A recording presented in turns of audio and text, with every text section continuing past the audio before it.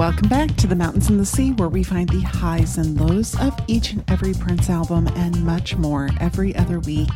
I'm Christy. And this is Josh. And we're so glad that you're back with us today. Today, we are finally into the Diamonds and Pearls album proper. This day was never going to make. We were never going to get here. It just wasn't going to happen. There was just going to be all lead up, and we were never actually going to get to the album. But here we are. Miracles happen. That's right. Yes, Virginia, there is a Diamonds and Pearls album. So, what is this, episode 6? I think something like 5? that. I don't know. I can't remember. So invested in the show that we don't even know how many shows we've done. We just keep covering this stuff. We're not here to count the shows. We're here to make the shows and observe and comment and appreciate the music. So we're not keeping score. There's no winner. Like nobody's gonna win at the end of this thing. No. I mean, everybody wins. There is no winner, but everybody wins because we've got to. Exactly. There's no loser because we've gotten to listen to all this music. Right. And it's super fun. We're the Temple Run of podcasts. So, of course, we are talking about this because the Super Deluxe release of Diamonds and Pearls came out back in October, and that is the impetus for us covering this now. Being October 2023, we're now in January 2024. Yeah, I don't think this one releases till February 2024, whatever. Whenever you're listening to this, we're recording at the end of January. We're talking to you from the past. We are talking to the future. Anyway, we're going to talk about Diamonds and Pearls as it was released. That's been the approach, is how it kind of unveiled itself to the world in 1991. Right. Rather than taking the Super Deluxe edition, covering it in order of the discs that are there. Right. Which is a fine collection and all that, but anybody can do that. Yeah. Not everybody lived through Diamonds and Pearls. Not everyone survived, I guess is what I'm trying to say. There were victims along the way. So it was an exciting time for me as a teenager at the time, fully paying attention, trying to get all the information I could from far, far, far away from Minneapolis, Minnesota. In pre-internet days. Pre-internet days, correct. So we covered all the promo stuff leading up to that fateful day in October of 1991 when the long box edition of Diamonds and Pearls on CD hit the stores. That's right. I was there on release day to pick it up. That's right. The 13th studio album released October 1st, 1991. I remember it being miserably hot. Oh. When I went to get this album. Well, you would have been in Corpus Christi, so yeah, that makes sense. Yep. Everyone else is like, "Ooh, it's fall." I'm like, "I'll just turn the air on and let me go during my lunch break at school." You're like, "I just moved here from Indiana, so this isn't fall." Correct. I didn't know, according to Prince Vault, that it had been pushed back. It was originally scheduled from late August to early September, then mid-September. Oh. Didn't really go into the reasons why that would be. Maybe because they had all this promo stuff to lead up and figured, hey, let's do a proper lead up. It's the first album to be credited to Prince and the New Power Generation. The first album since Parade in 1986 that was credited to a band as well as Prince. Yeah, Prince and the band. Mm-hmm. Yep, and just like with the Revolution being hinted at on 1999, sure, New Power Generation as a concept had been hinted at. There was New Power Soul. There was New Power Generation. New Power Soul that was like in the artwork for going back to Lovesexy. Right. And then the song, not just the song, parts 1 and 2. That's right. Split into 2 parts. That's right. New Power Generation, the song with Graffiti Bridge, turned into the band name that he would stick with and use for the next 26 years. Yeah. This album didn't have vault tracks on it. They were recorded all over the world. London, Tokyo, Los Angeles, of course, Paisley Park. Yeah, it was all essentially new material created for this album, mostly with this new group of band members. Right. That had been touring with him already. I guess it's kind of strange that, they he went out, tested them on tour, and then sort of, now let's make an album together. Yeah. Okay. Or let's put a ring on it. Michael B. After they've been living together on tour, Yes. then he's willing to propose a more substantial commitment. That's right. There you go. Let me welcome you into my home. It was a commercial success, Yeah. one of his biggest commercial successes, which I'm sure is why it's the, third Super Deluxe Edition treatment to a Prince album. We'll call Purple Rain Deluxe what it is, which was just a deluxe, let's get something out kind of release, not a Super Deluxe. So after 1999, Sign of the Times, and now this one, those are easily the four most commercially successful Prince albums. So Sure. that order of release does make sense from a popularity standpoint anyway. Sure.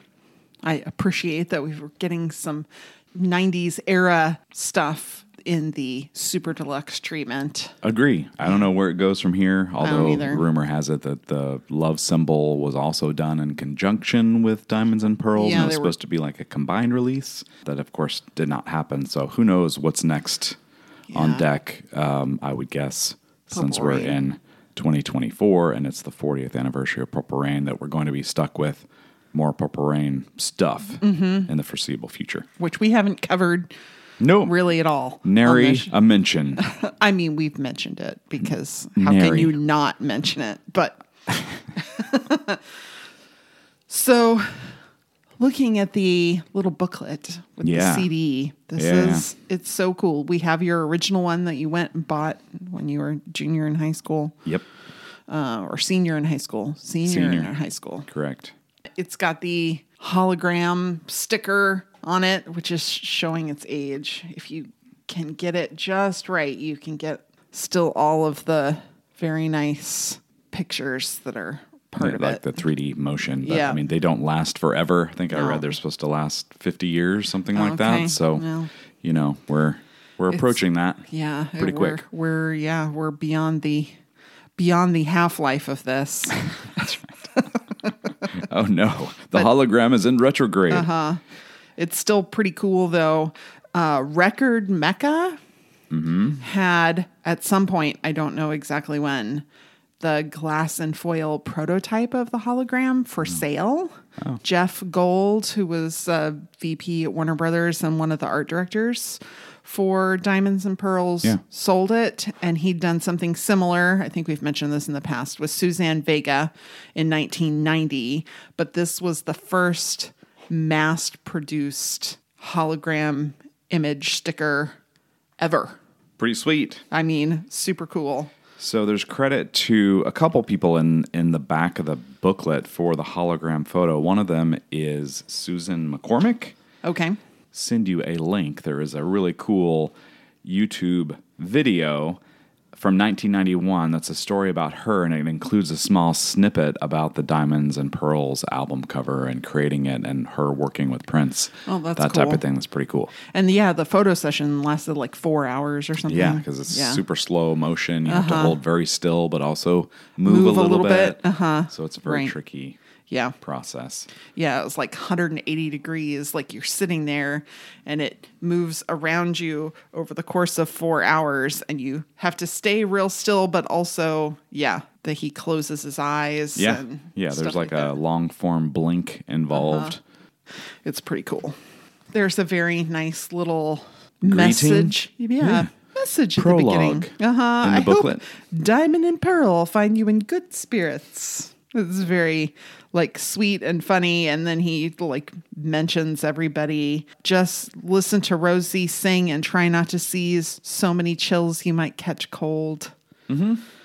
Tommy Barbarella on the Purple Axe, Go Tommy While You Live for Love, mentions Damon and Kirk and Tony M and Michael B and Sonny T, and it's very like fun, a nice kind of way to acknowledge. Yeah, you could tell it was All of something these he was people. proud of. Also Yeah. proud to release it. The Purple Axe being, is it not TM? Yeah, in it there is also? TM, 'Cause it's, yes. It's his patent. Yes, 2 X's and Axe. Yeah. Yeah, it's very fun. And then there's some thanks at the back of the book, and I thought they were kind of interesting. Okay. So there's earnest thanks for the NPG, the Steels, his sort of half-brother Dwayne, Diamond and Pearl, members of the band, stuff like that. When you said Ernest, I was like, who is Ernest? Yeah. But you mean like heartfelt? Yes. Okay. Is Bert mentioned too? Along with Ernest? Okay. And then there's some that kind of remind you that this is really quite close to Graffiti Bridge, even though it feels so very different. It's radically different, but yeah. So Robin Power, Mavis Staples, Elisa Fiorillo, who we hear on here a little bit, but Yes. not a ton. But she was much more a little earlier, and then later. And then there are some that are kind of pointed. Okay. I think Faith in Music, Insomnia, Voyeurism, Sinead O'Connor. Oh, yeah. Although, I mean, I think at one point he was appreciative of her taking the song to, I think he was quoted as saying, we did everything we could with it. She took it and did something else. And so appreciated it from an artistic standpoint. I think that was before their, personal meetup that didn't exactly go too well. And then there's some that are kind of silly. He thanks Randy St. Nicholas, but her name is spelled backwards. Oh, that's fun. Yeah, it's all in all caps and backwards. Okay. And then he thanks Daddy Pop. Okay. Yeah. Motivation, the critics. I guess. Yes. Yeah. The woman who invented the kiss, and Publison, who was a French audio equipment manufacturer. Oh, I didn't know that. Yeah. Okay. So I was like, what is that? Who is that? No, Very fun. No, what is that? Not who is that? So I thought it was enjoyable. Yeah, it's a good little booklet. They got definitely lyrics. put all of the money on the outer Yeah. sleeve, and the inside's all black and white. They did a good job with the black and white. It doesn't feel cold. But maybe because of the way they took the picture with all the pearls. Yeah, it's like a soft focus kind of background there. Yeah, Again, it's kind of blurred. The album is called Diamonds and Pearls, but there's not a single photo of a diamond anywhere. No. I did read on Genius.com, they have annotations for lyrics of anything you look up there, and for the title track, the annotation for Diamonds and Pearls was, Prince uses diamond, one of the hardest natural occurring minerals on Earth, as a euphemism for another naturally occurring hard object.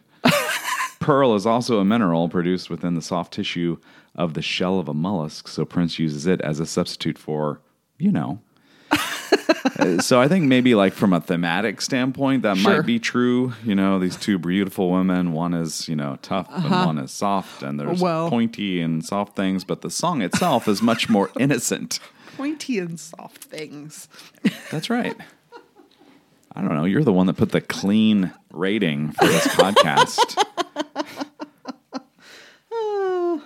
It just means that we don't curse. We don't use the foul language. Does not necessarily mean that our subject matter is clean, and it doesn't have to be, but it's the language that let me tell you, there's a couple of reasons why I did this, that I have enforced this. And part of it is because that is the way Prince spent most of the second half of his career. It was a thing that he didn't do, even though, we've had qualms about that, where he just leaves the word out and you fill it in yourself. Sure. I'm still thinking the word, let's grow up and just say it. Yeah.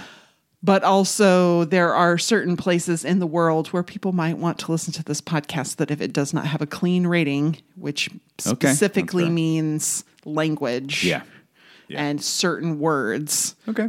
Not necessarily topics, but that it won't be distributed there. That's fair. And I want anybody who wants to listen to this to be able to listen to it. Very thoughtful of you, as always. Yeah, well, So when I read that, I was like, oh, well, there's like obviously a sexual connotation there, but there's also the preciousness of it and how unique it is.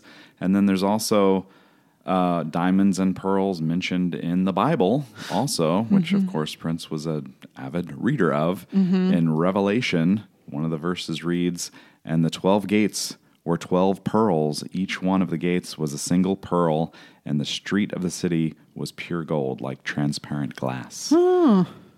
So certainly leave it to Prince to find the purest and also most raunchy meaning of things and figure out a way to make it turn into something that's really about positivity Right. and love, but because it has these other meanings, it's intriguing.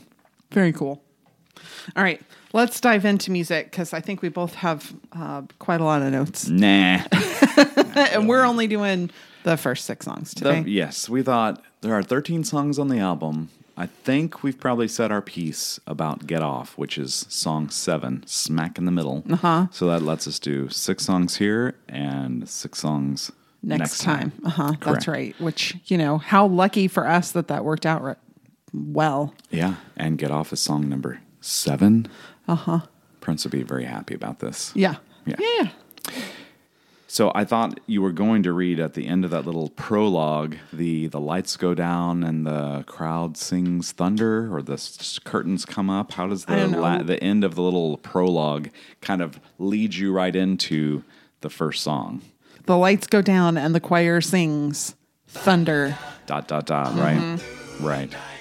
So obviously that is song number 1 on the album. So interesting that this is the only song fully credited to Prince. All instruments, all voices, all everything. So Leave it to Prince to be, this is the first time that he's included a band in the name of an album with the credits and everything.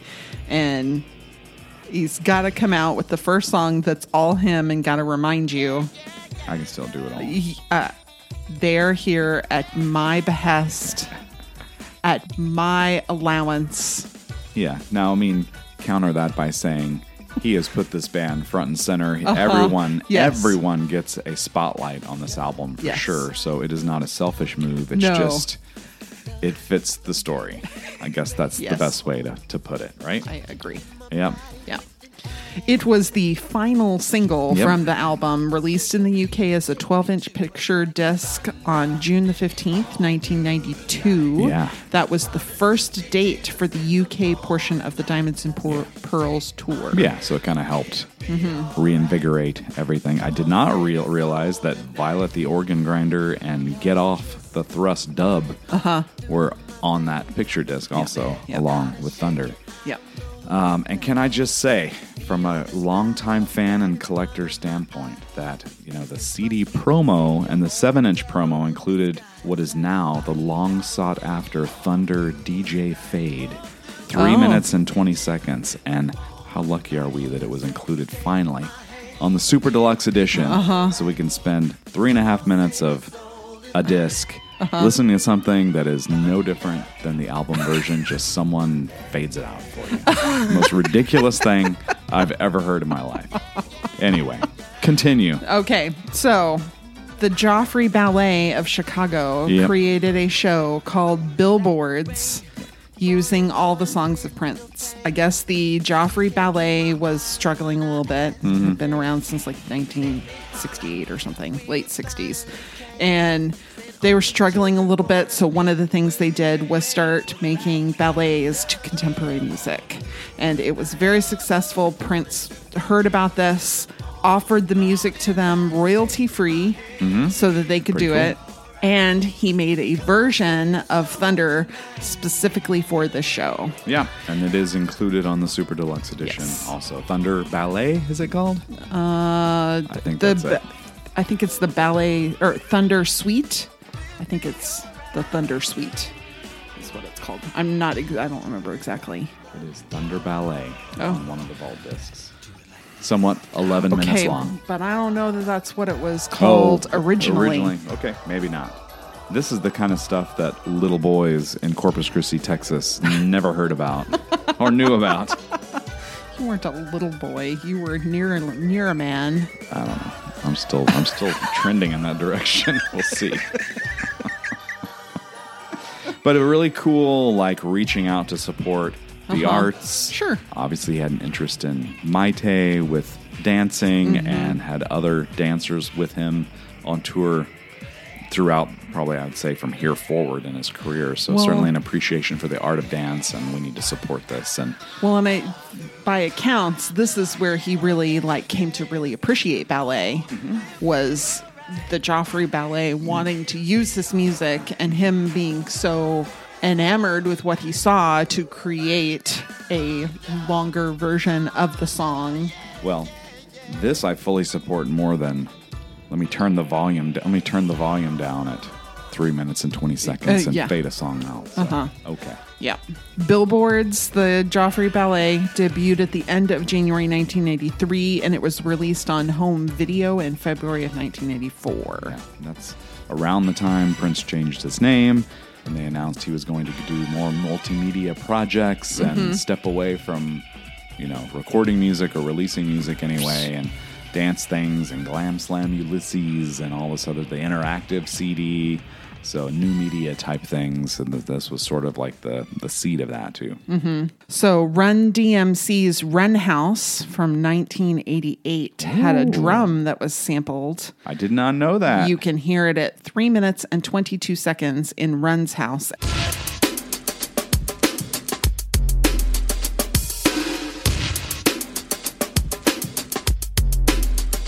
And 17 seconds in Thunder.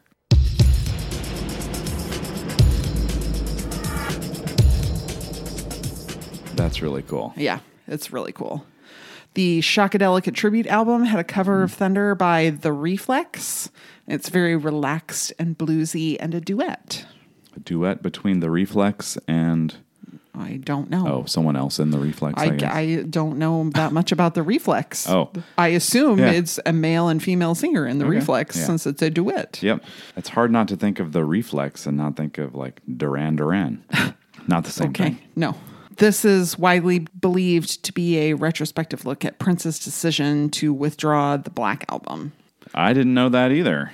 Yeah. Huh. Okay. Yeah, that makes sense. I kind of thought Love Sexy was the well, recorded answer to that. But me too. And I'm like, perhaps, maybe that's where some of this came from, or maybe that's what he was thinking about.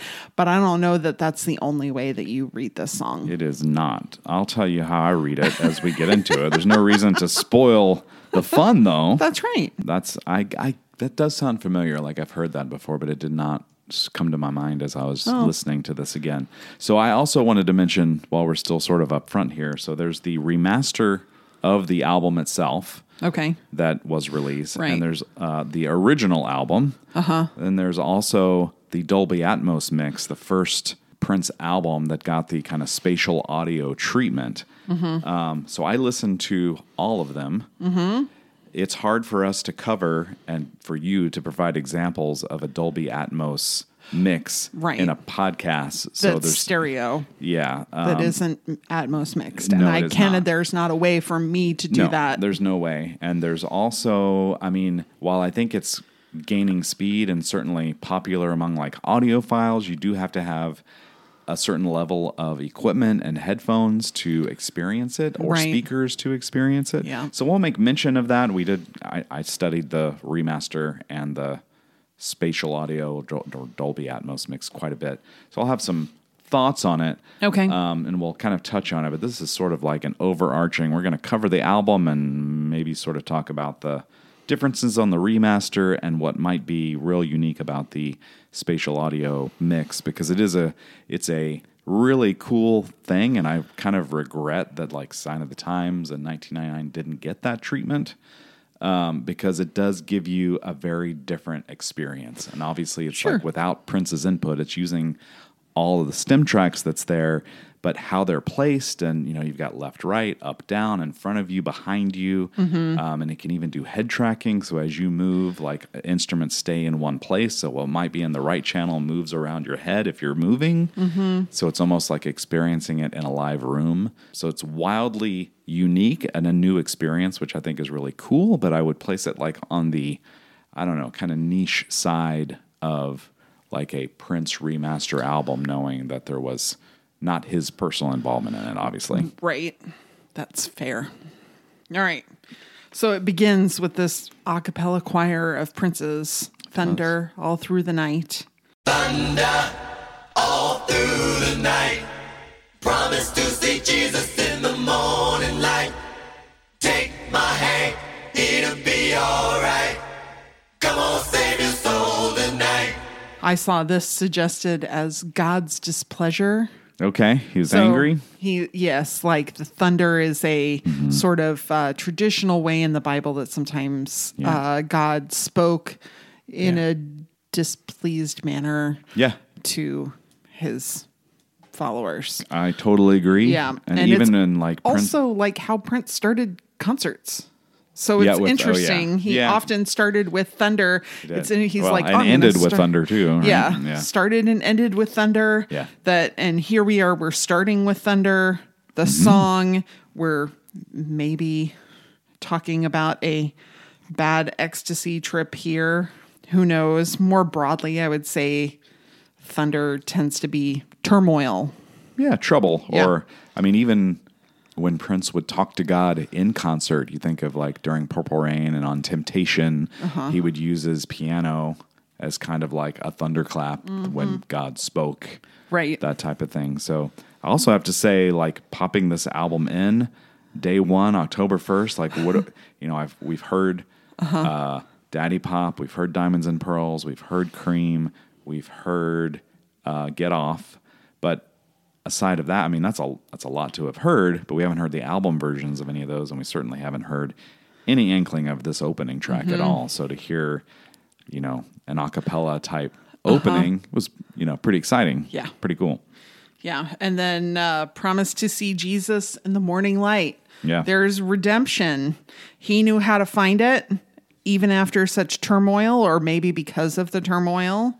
Yeah. Take my hand. It'll be all right. Come save your soul tonight. He's going to share those answers that he found with you. Yes. He's going to bring you along. You are right.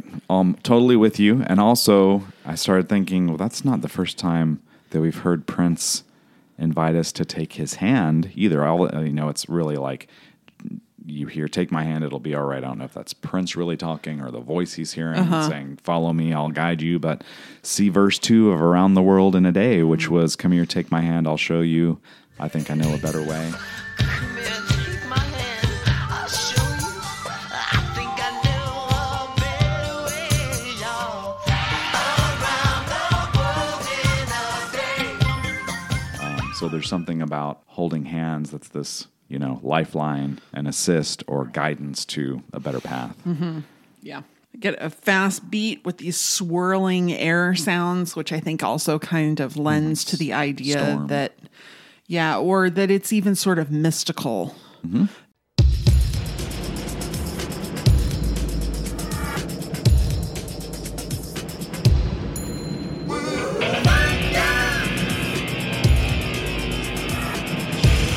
This is more than just weather. Mm-hmm. This is a communication from a higher power. Yeah, I'm with you. There's gritty guitars that we haven't heard in a long time on a Prince studio track. Like Graffiti Bridge was not this guitar-heavy, album. Batman was kind of a pop type thing that was probably Lovesexy when we would hear these types of guitars last 3 years prior. Okay. But also a lot of the guitar work on Lovesexy was kind of buried. Mm-hmm. So it was incredible guitar work, but a lot of it was like difficult to make out unless you're really paying attention. Yeah. We kind of get a little bit of a sitar.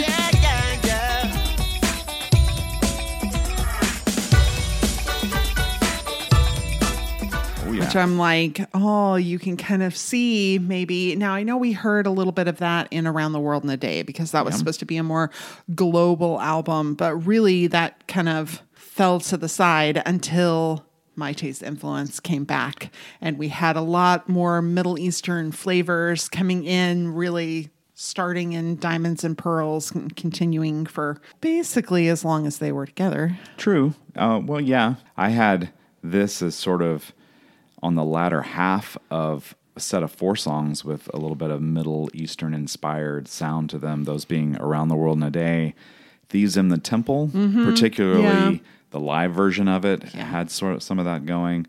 Thunder has it, and then it sort of all came to a head on 7. Right. With that kind of influence, yeah. So he talks about love, and I think love means God here.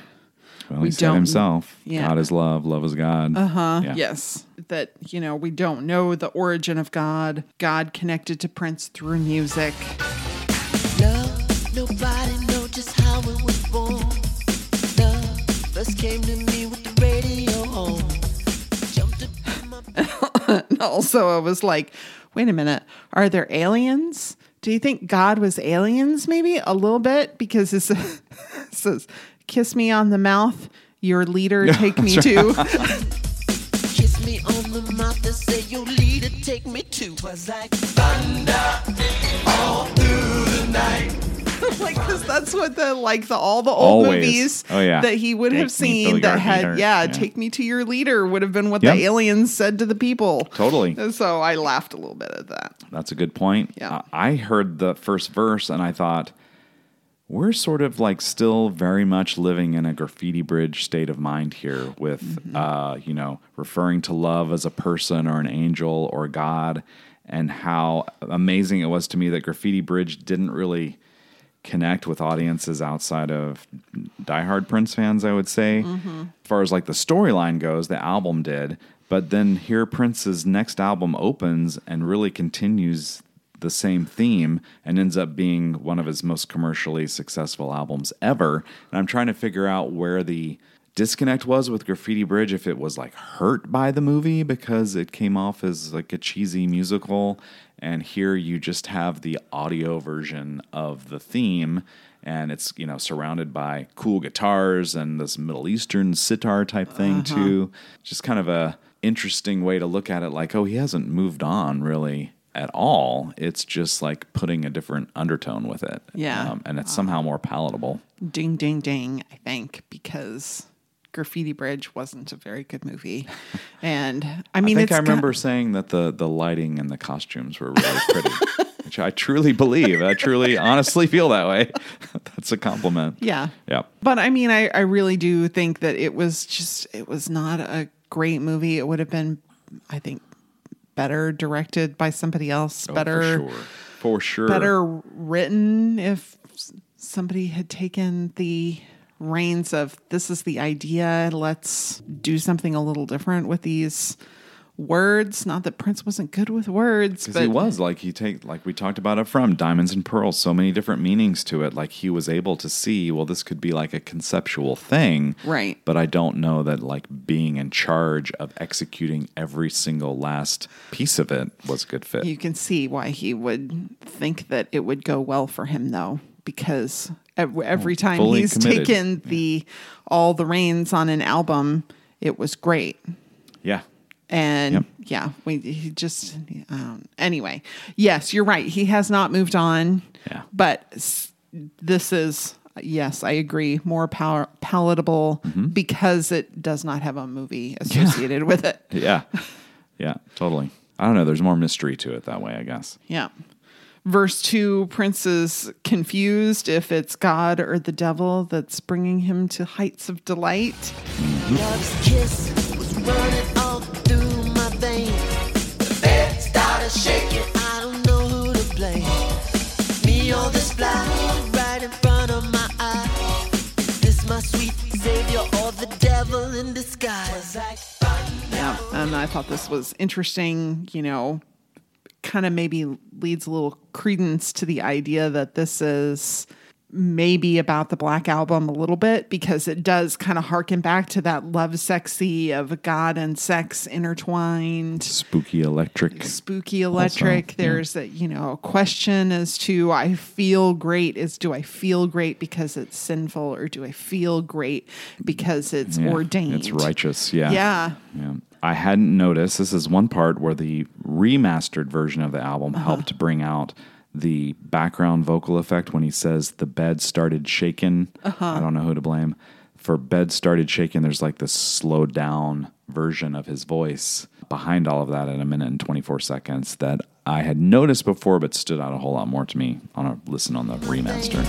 The bed started shaking. I don't know who to blame. There's some, like a teaser of guitars to come. Yeah.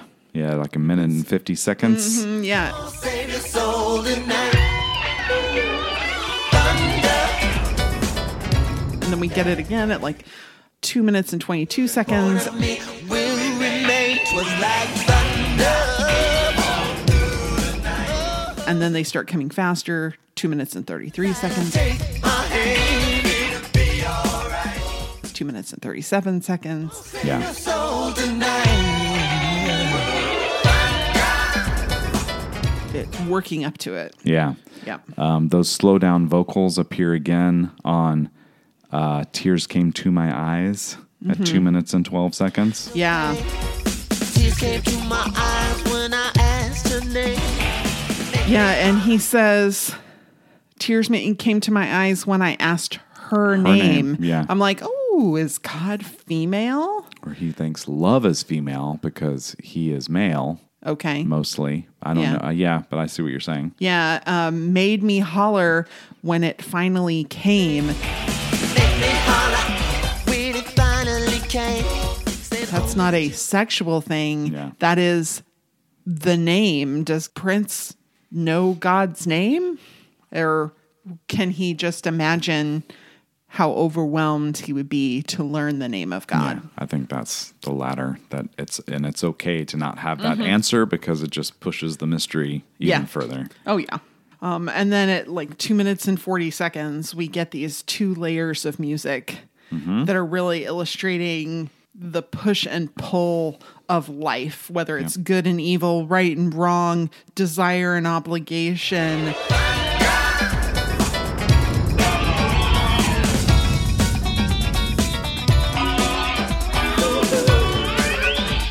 We have like a piano that's pretty constant and pretty that is pulling one way, and then you have these like gritty layer of guitars that interrupt in unpredictable ways, pulling you in the other direction. I thought that was a really nice way to use the music to show this dichotomy of 2 opposites. Yeah, I kind mean- of playing or like trading blows, that kind of thing. And it also Yeah. gives Prince a reason to go off in the studio. Right. Yeah. Because he's doing all of this, of course. Yeah. Yeah. And then those play off of one another, and then piano gets a solo.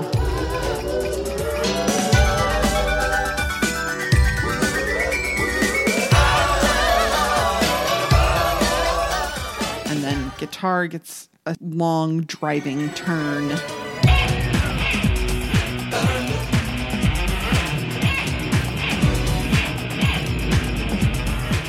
Yeah. And after that whole part, from like 3 minutes to 3 minutes and 21 seconds, there's some great Prince vocalizing that is much clearer and less muddy Okay. than in the original album, that really sparkles here that I hadn't really appreciated before. So I never really thought of this as like a Prince, I don't know, overture. But it comes off that way a whole lot more. Like I can almost feel Prince's disappointment maybe that this song didn't get an awful lot of, oh my gosh, listen to this. It's it's this amazing like pinnacle of his skill, songwriting, and playing. But the remaster and a revisit maybe here years and years and years later just makes it seem more important. Yeah. There's some reverse masking maybe from 3 minutes and 31 seconds to 3 minutes and 38 seconds.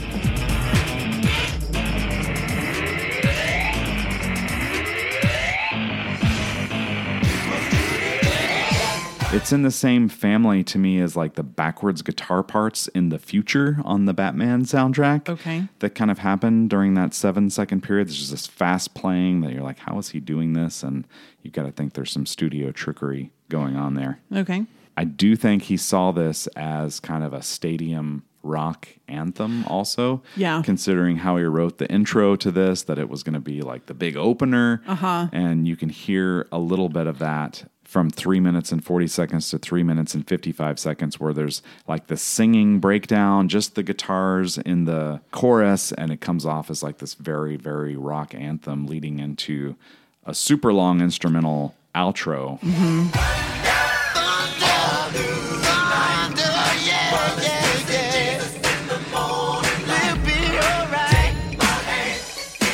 Yeah. Yeah, and I really love this whole outro, especially at the end, like at 5 minutes and 19 seconds, we get these keys and guitar that are less competitive here at the end. Suddenly it's like they figured out how to be harmonious here at the end.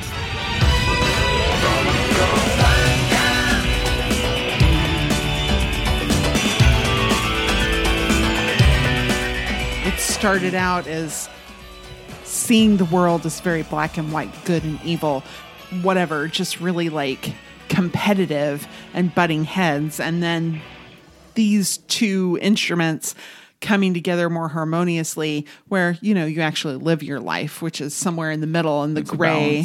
Yeah. And it's the balance of seeing, okay, well, I thought this was evil, but it's not necessarily evil. Yeah. It's just different. Yeah, And or this it isn't even is like necessarily a- good. It's Yeah. just another way of looking at the situation. And if you can look at it from both sides, what you're going to end up with is a place in the middle that is Yeah. a lot more peaceful. Sure. And I thought you were going this direction, that all of what he, you know, says evil or the devil, all these things are really just challenges and lessons. Mm-hmm. Like Yeah. you wouldn't know what good is, right, without the opposite of that, or to be able to like separate them, at least try to discern between the two. Right. You know, you can't see beauty unless you know what ugly is. Yeah. You don't know what warm is unless you felt cold. Sure, and happiness and sadness, very Yeah. much the same way. I did start thinking about this song, and this is way too literal of not a critique because it's unfair. But so we have two names for this occurrence of lightning, right?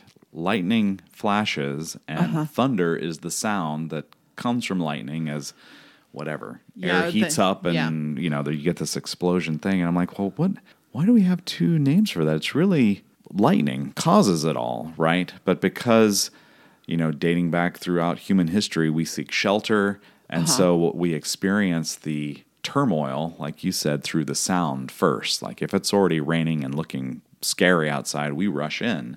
So we experience a lot of the turmoil through the sound of it. But then I also did my normal deep dive into, oh, this is interesting. Christy will care.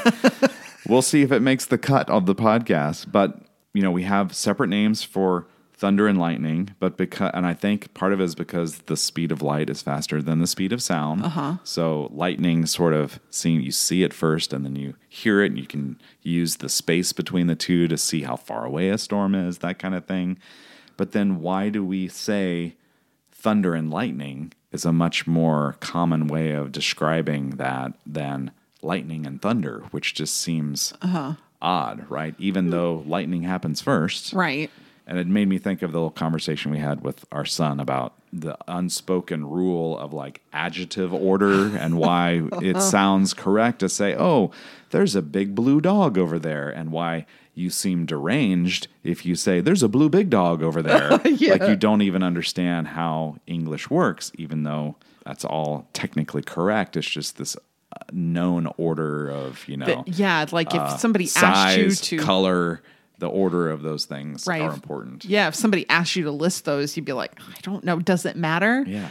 Yeah, it does. It does. But Yep. you don't know it, but you learned it in such a subconscious way. Yep. Yeah. I always kind of thought of that as, particularly if you're inside already, you might not notice the lightning first. Yep. You hear the thunder and then you go and look outside. Oh, there's something happening. And that's when you see the lightning and hear the thunder again. I agree. Yeah. I know that's right. And I know it's because of like the whole like distance away you experience it at different times. Mm-hmm. But like when someone coughs, there's not like cough is when you hack something and then there's another like word for your spittle that comes out. You know, it's like the act of coughing is one singular thing. There's noise and an after effect of that too. Yeah. Whereas lightning and thunder are kind of seen as these two different things that are like, you really probably don't have one without the other. Right. Thanks for tuning in for Science Tuesday with the mountains and the sea. Oh, it'd be Science Sunday. It could be. Or, well, yeah, you're right. All right. Then we have Daddy Pop, included on some versions of the Sexy MF single from Love Symbol album in 1992. Elisa Fiorillo's vocals. Those words that she says are borrowed from a 1977 movie, Which Way Is Up, which starred Richard Pryor. Yeah. That movie was a remake of a 1972 Italian comedy, The Seduction of Mimi. No, didn't know that. So I did know about Which Way Is Up. which kind of reminds me of the song What Is Hip, which Prince covered a lot throughout his career. But then it got me thinking, this makes all kinds of references in Prince's music, and even this album, to Caligula in 1979, Goldfinger, which we discussed, from like 1964, Which Way Is Up, this one from 1977, and Music being Rock Steady in 1972, which I'm sure you're about to make a mention of also. But this, you don't think about Diamonds and Pearls as this like kind of throwback to like the golden era of soul, 70s, 60s type music. I think because of how much hip hop is integrated into it, and Tony M's presence, of course, for sure. But there are so many references and roots of it that kind of like lurk under in the mix in places. When I said Rock Steady, I thought I was giving away your next point. The Aretha Franklin song, Rock Steady. Yeah, I'll get to that till later. But yes, go ahead. Yeah, with Rock Steady being like essentially what the drum pattern from Daddy Pop is based on. And I have heard that song hundreds of times. Prince even released his own cover of it on the Indigo Nights live album, and I had never heard kind of almost the bass line too from Daddy Pop is borrowed right from Rock Steady by Aretha Franklin also. Yeah. The lyrics of this are an attack on music critics. Prince said this baldly to Spin. He told them that's what this song was about. Okay. For somebody who often did not say what his songs were about, he said it pretty overtly. I think it's even in the Diamonds and Pearls Super Deluxe book that he's quoted about by saying this song is about people who talk S-H-I-T. Yeah. So Elisa Fiorillo says, all the lyrics say sock it to me, but I always hear it as shock it to me. Oh, I hear sock it to me. There was a book I had to read in grade school where one of the characters had a lisp and she said, "Thock it to me, baby." So that's actually what it was THOCK. I'll have to we'll have to look up that book so you can share it with our listeners. But that's what I think of when I hear, ooh, thock it to me. Yeah. And her lyrics are not in the book. So I hear shock it to me. Okay. So, speaking of lyrics not in the book, Tony M's rap appears nowhere in the lyrics for Daddy Pop in the book. They're left out altogether. Yeah. And on the remaster, and then, of course, to like a next level on the Dolby Atmos mix of this song, it is far easier to pick out Rosie's and Prince's vocals. They're singing together, and it's sort of like one voice on the original album. Okay. Where they're much more melded and almost hard to pick out who is who, which I almost think is intentional because Prince did that a lot. So that's a very different experience to listen to this as a remix or on the spatial audio version of the song.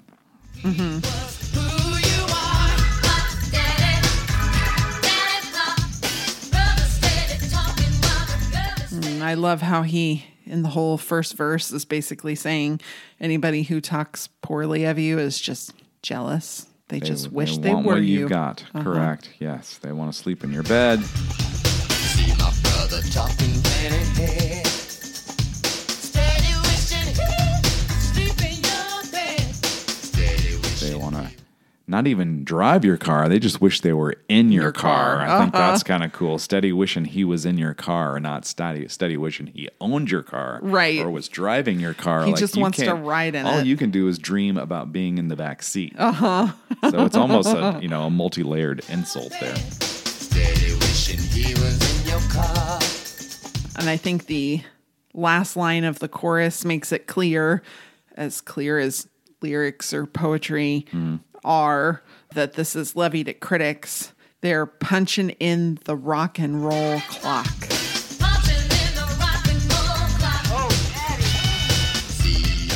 Because real rock and roll isn't done by people who clock in. Yes. They're not suits or reporters, right? Right. They're people who are on stage playing the song. Yeah. Yes, ma'am. I love the vocal range that we hear. He's so low for See All the People Wonder Why. Yeah, like some of the deepest singing Prince has done on a studio track, I think. Yeah. See all the people wonder why. And then very high, just a couple lines later for High as the Sky. Yep. Set your goals high as the sky. And, another shot at critics living in the past when they need Yeah. to be living on the new. Living in the past when they need to be living the new. Daddy. They want clones of Purple Rain. Yep. And he was not interested in giving them that. He wasn't, although he had spent the previous year making a sort of sequel to Purple Rain. So I know I'm not Fair. trying to be like this jaded, like, you can't please me. But if you're going to make a song about people wanting to be you, wishing they had your talent, why don't you enjoy the new stuff that I'm making? It's a little bit of a odd timing coming after a sequel to his biggest movie. That's album. fair. Get some really crisp, clean drums, which are just so nice.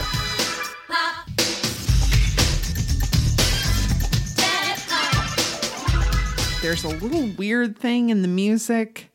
It's almost like a fade, like a fade in of the drums. And I can't tell if it's intentional or just an edit that's a little strange. Well, I think there is like a track of Rocksteady drums happening, and there's Okay. playing on top of it. So maybe there's some of that happening there. Okay. Punching in a rock and roll. But I hadn't even realized, like, even the bass from Daddy Pop, right? This doo-doo-doo-doo, doo-doo-doo-doo, Guitar tone. is straight from Rocksteady.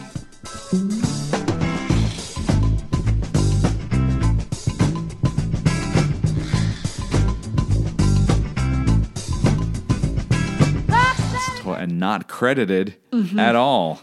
So I don't know who else could have done that besides Prince and gotten away with it. No. Love when he works in the guitar in this song, punching in the rock and roll clock, talk, guitar, talk, and at 1 minute and 38 seconds, the guitar actually does talk. It almost sounds like it has a talk box on the guitar and is singing with him. Yeah. Not with him, singing for him, essentially.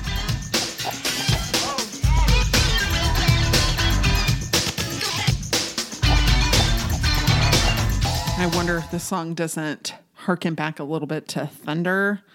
So Daddy Pop is the writer and Love is the book. So if Daddy Pop is Prince and God is Love, Daddy Pop is the writer and love is the book.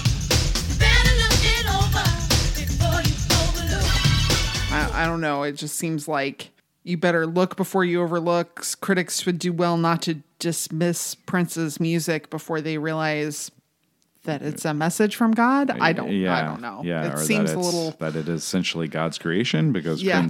Prince sees himself as a creation of God, and God put this in me, and I'm putting it out for you. Right. Yeah. They all felt very ordained. I thought it was interesting, very high view of himself. Yeah, but I think a lot of it's a high view of himself, but it's also a pep talk. This whole like first half of the album is a lot of Hype. a lot of hype. Yeah. It's Stuart Smalley looking at Prince through the mirror and telling him, "You got this." Yeah. The Tony M counting with Elisa responding. You hear Tony M, 1, 2, 3. And Elisa is singing, "Oh, Daddy. Ooh, sock it to me. You're the best." Oh, Daddy. Oh, yeah. Oh, talk it to me. Oh, you're the best. That counting is much more, I don't know, clear and upfront in the remix also compared to the album version. And it's used again, like sampled towards the end of the song too. I don't think it's bad advice when he says, whenever you say that you can't, that's when you need to be trying. Yeah. Whenever you say that you can't, that's when you need to be trying. I mean, again, like this is kind of pep talk for not only himself, but also like, hey, you can do this too. There's some, I don't know, like actual usable advice Sure. here from Prince that makes a lot of sense. I mean, he had been through, successes and coming off like probably his biggest failure, if you want to call it that, in Graffiti Bridge. Yeah, So he had a chip on his shoulder too. sure. Man, you gotta love a vault reference. I got grooves and grooves up on the shelf. So, I got grooves and grooves up on the shelf. Deep Purple Concord jams.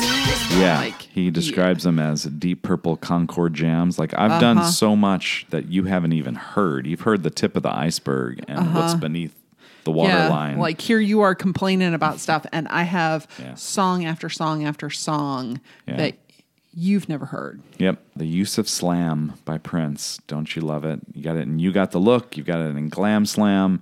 He says, "This party I will slam" at 3 minutes and 6 seconds. This party I will slam. Think to understand. Whatever you can't do, Daddy can. One and only Daddy Pop. Just kind of continues the slamming in Prince's own song. I love that he sings the ringing phone rather than using a sound effect. Ding, somebody's calling. The jester's on the phone. Oh yeah, Rosie, tell him I am. Because he sings it so beautifully too, right? Ring, da-da-ding. Yes, it's so pretty, and I'm like, he could have easily pulled the sound effect in here, and that would have been very on brand for him. And then, but here Yeah. he sings it instead. Yeah, his little library of stock sounds are fairly legendary, and he does go to that well quite a bit. I did want to point out something that we saw him do on Arsenio Hall a number of times, the mouth click that was sort of a kind of started, it seemed like, with Electric Chair when he performed it on SNL. He had this little Yeah. thing that he does. There's one at 3 minutes and 15 seconds also in the studio version here too. Daddy Pop. One and only. Daddy Pop. There's kind of this sharp shift in the music that you kind of take notice of.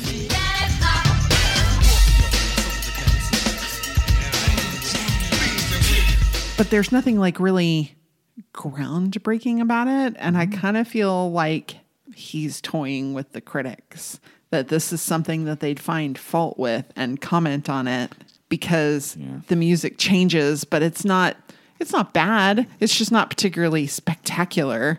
And it almost feels like he's just toying with these critics by putting this change here. And while that's happening, we get the Tony M count again, like Yeah. at 3 minutes and 49 seconds, but it doesn't count up. It doesn't get past 2. He's saying 1, 2. Happens at 3:49, at 3:53, at 3:57, and at 4 minutes and 2 seconds, and continues through this fun little vamp, which is what I think you're talking about, from 4 minutes and 6 seconds to 4 minutes and 21 seconds.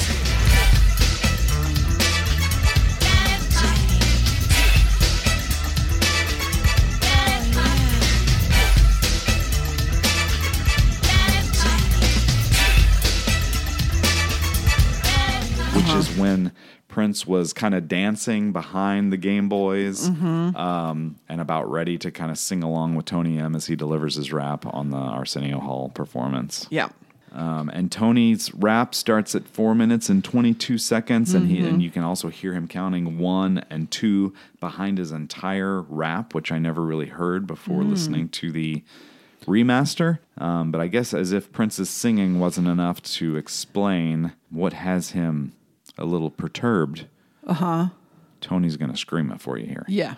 Lead the band as I step to the mic and lend a hand to the funky crew. Let's make a whole house move. Yo, band, let me hear you say ooh. That's right. We're gonna turn this mother out tonight. We live. Yep. Partying while you don't care. That's what, like, I don't care. I'm going to scream at this and I'm going to, where it's party. Yeah. Yeah.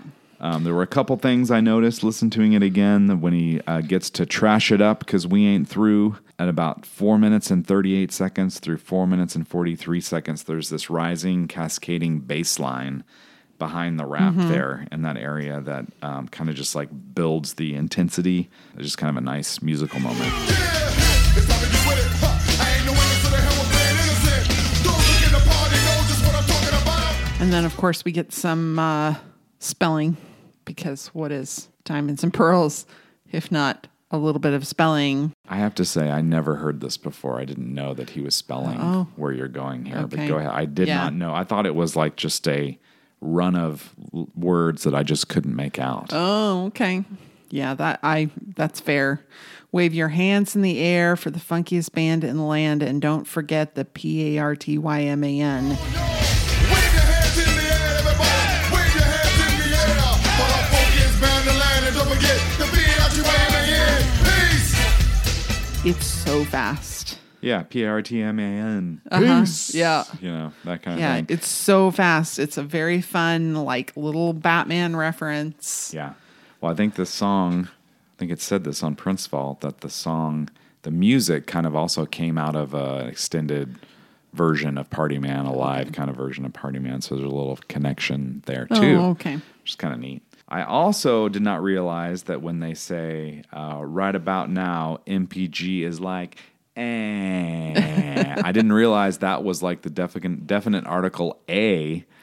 That's like daddy. What they're saying in the whole line is MPG is like daddy pop at the end. So the whole daddy pop. So it's all one okay. complete thought, not a trail off of a thought, which is how I always had it in my head before I sat Right. down to really look at the lyrics here, which I really had never done before. Right. To be frank, You're not Frank, you're Josh. thank the you wine. for the reminder.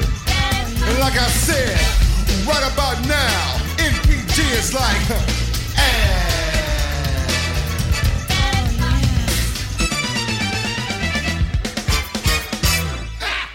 Oh, this was a really fun second song. And again, hearing it now, I did miss some of the other ad-libbing that Prince had done while he's on the piano, and a lot more Prince and Rosie Gaines back and forth on the Arsenio Hall performance that's not here. There's some of it, like the gestures on the phone. Oh, yeah, Rosie, tell him I ain't home. There's a whole larger part of that that's on the Arsenio Hall performance that is included later on Super Deluxe edition of Diamonds and Pearls, but it's just not in the album version. So I felt like there was obviously a lot of energy. There's Tony M's rap is high energy and almost, yelling, similar to what he did on stage. But I won't say I was disappointed. I just wish there was more of Yeah. this song after seeing it on Arsenio Hall. Because That's the fair. visuals there helped it a lot. Like Yeah. seeing Tony, kind of pretend to punch Prince in the face and how tightly rehearsed they were. Right. But like none of that playfulness and fun was in Graffiti Bridge. It was too much of like Prince is this innocent soul we should all feel badly for. And his, parents Yeah. treated treated him badly, and his friend, quote unquote, Morris treats him badly, and he's just got a heart full of love. And that should mean that his nightclub gets to stay in business. Like these things don't connect, but it works a lot better Yeah, here. that's fair. All right, next up, The title track. title track, Diamonds and Pearls, the fourth single, released November 25th, 1991. Michael Bland recalls that this was the first time Prince recorded with himself, Tommy Barbarella, and Sonny T all at the same time, and he described it was efficient. Yeah. They'd been they just rehearsing did it. with MC Flash, Margie Cox's band, and Prince asked them to stay. Yeah. Yeah. Yeah, they were on their way out. Yeah. And he was like, hey, could you guys stay a little bit more? Or they were like packed up and leaving. Vitamin String Quartet has a lovely cover of this. They have done a series of popular songs, a number of them by Prince, and they did Diamonds and Pearls in 2023. It's fun. Yeah. Yeah. Michael Koppelman, who's an engineer, talks in the Super Deluxe Edition booklet that Prince actually asked him to play a few instruments on Diamonds and Pearls. So encouraged him to do it, and he tried to, but Michael Koppelman says he never let me do it, and he would just make fun of me and what I did. And then when we were doing the mix of the song, he literally unmuted his guitar for 1/2 of a bar, and it made it into the song. And Michael Koppelman was like, okay, that's my first note on a Prince song. Which I thought was really, really fun. Yep.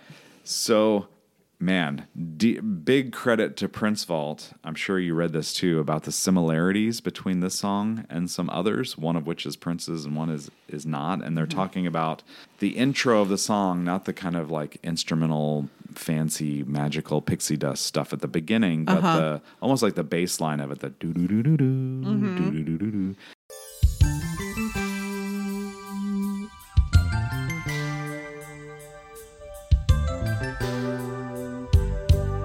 So super similar to the song In the Meantime by Betty Davis from her self-titled album in 1973.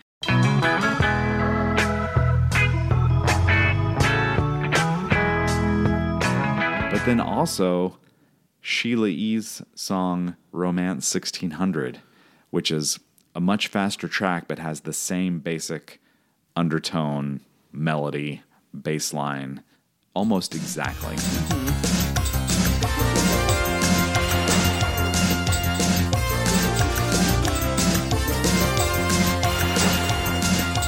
So it's really fun to go back and listen to that and see where the similarities are.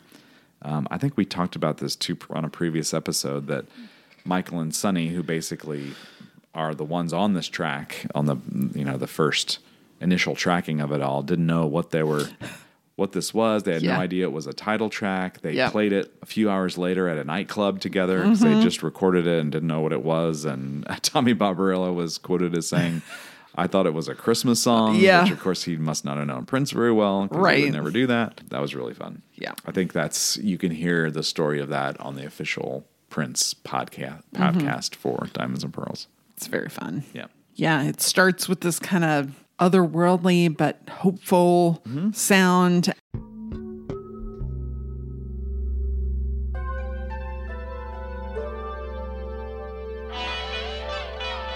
And then, like 12 seconds in, is when we get that recognizable musical start that kind of based on other things. Yeah, very much so. You mentioned kind of the depth of his voice in Daddy Pop. And then you get here, and I mean, he's pushing it even further. I mean, some of it is ridiculously low singing, then it goes right into falsetto. And it doesn't sound like he's showing off or trying to prove anything. It just kind of works. Yeah, right? It's just the way the song needed to be. Yeah.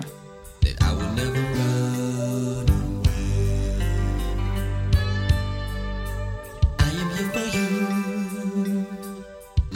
you. Here we go. Prince and his search for and belief in dedicated, fated, eternal love. I will never run away. I'm like, nope, he's going to swagger away. I mean, he has a commitment to finding something wrong. That's the commitment that I see. As sweet as this song is, and it is very sweet, and I kind of compare it to Graffiti Bridge, the song Graffiti Bridge, which I think is a schmaltzy mess.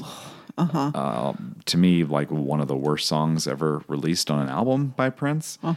And this is so similar, but then comes off so much more likable, so much more sincere. And I don't know if it's like the duet with Rosie Gaines, the more like band sound of the whole thing too.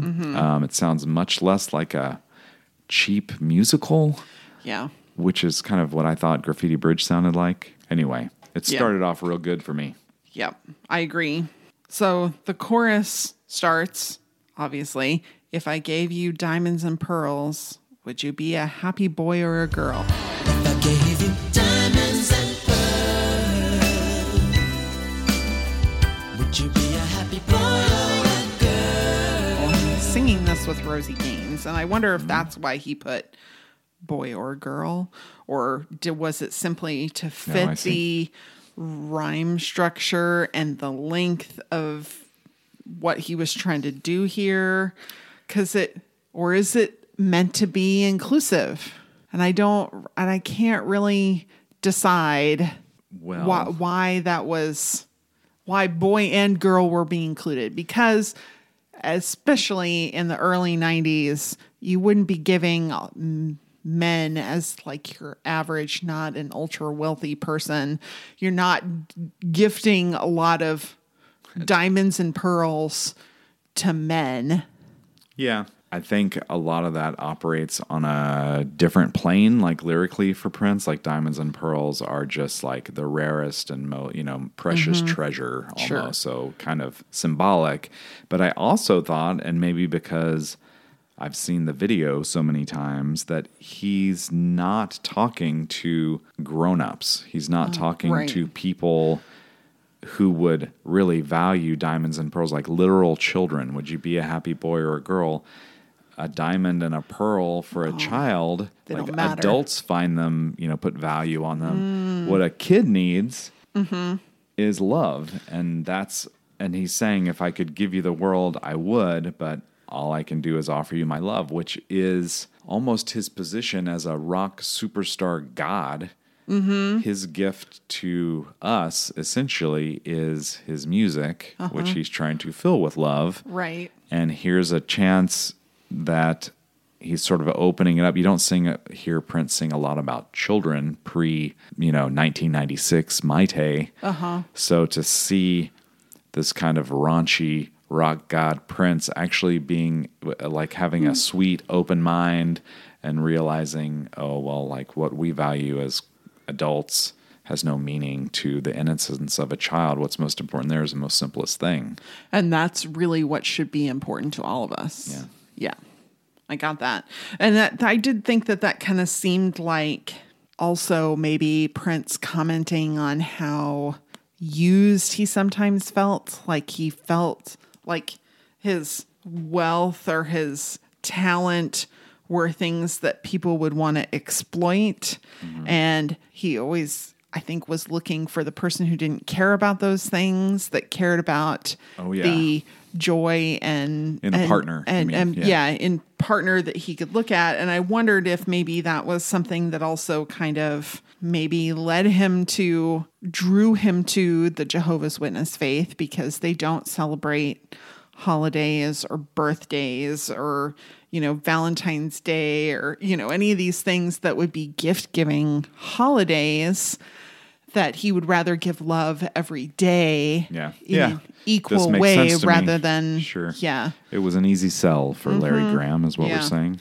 Yeah. Sure. I could see him, even at this time, being maybe a little paranoid in relationships of, do they who's love trying to me? take advantage of me? Because do they love me? Are they in it for the love that I can give them? Or are they in it for the material things? Yeah. Not that he didn't have a love of material things. This is true. Yeah. I mean, you don't have that many BMWs in a video that you own Yeah. unless you hey, like some material things. he earned it. That's It's okay. fine. That's fine. That's fine. Yeah.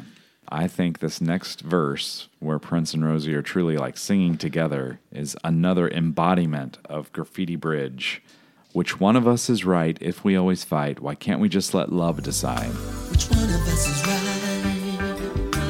If we always fight, or can we just let love decide? Which is like this almost unrealistic way to see the world. Like, well, love will figure it out. Well, no, you've got to work also, right?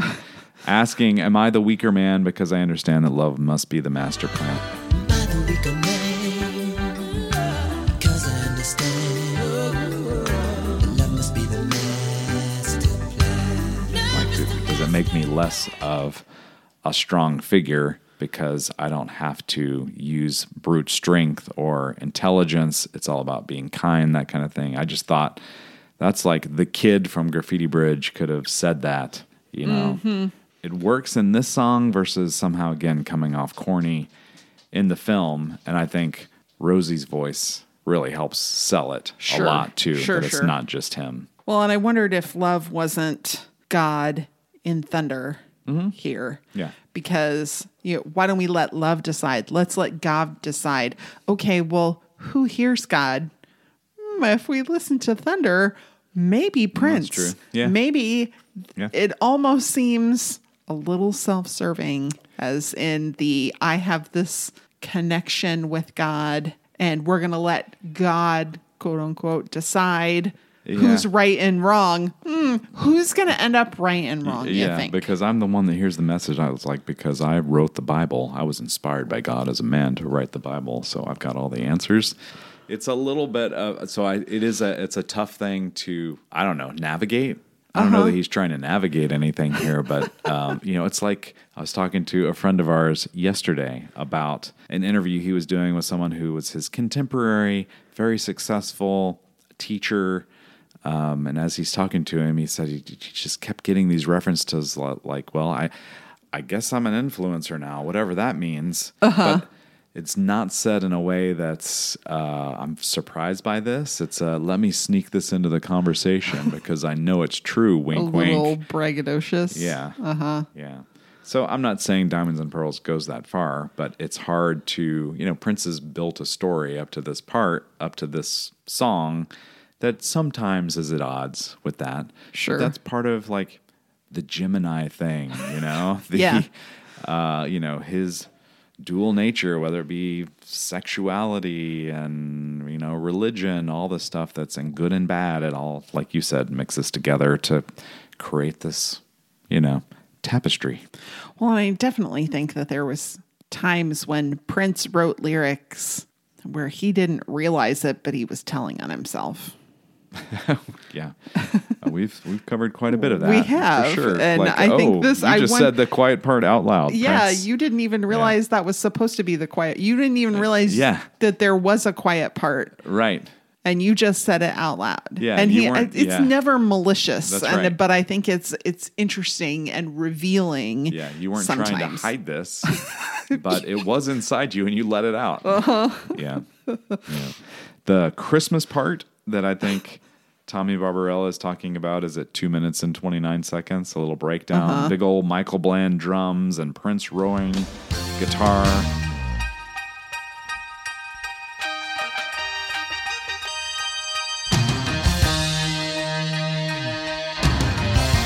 Before we get back to the spelling of things.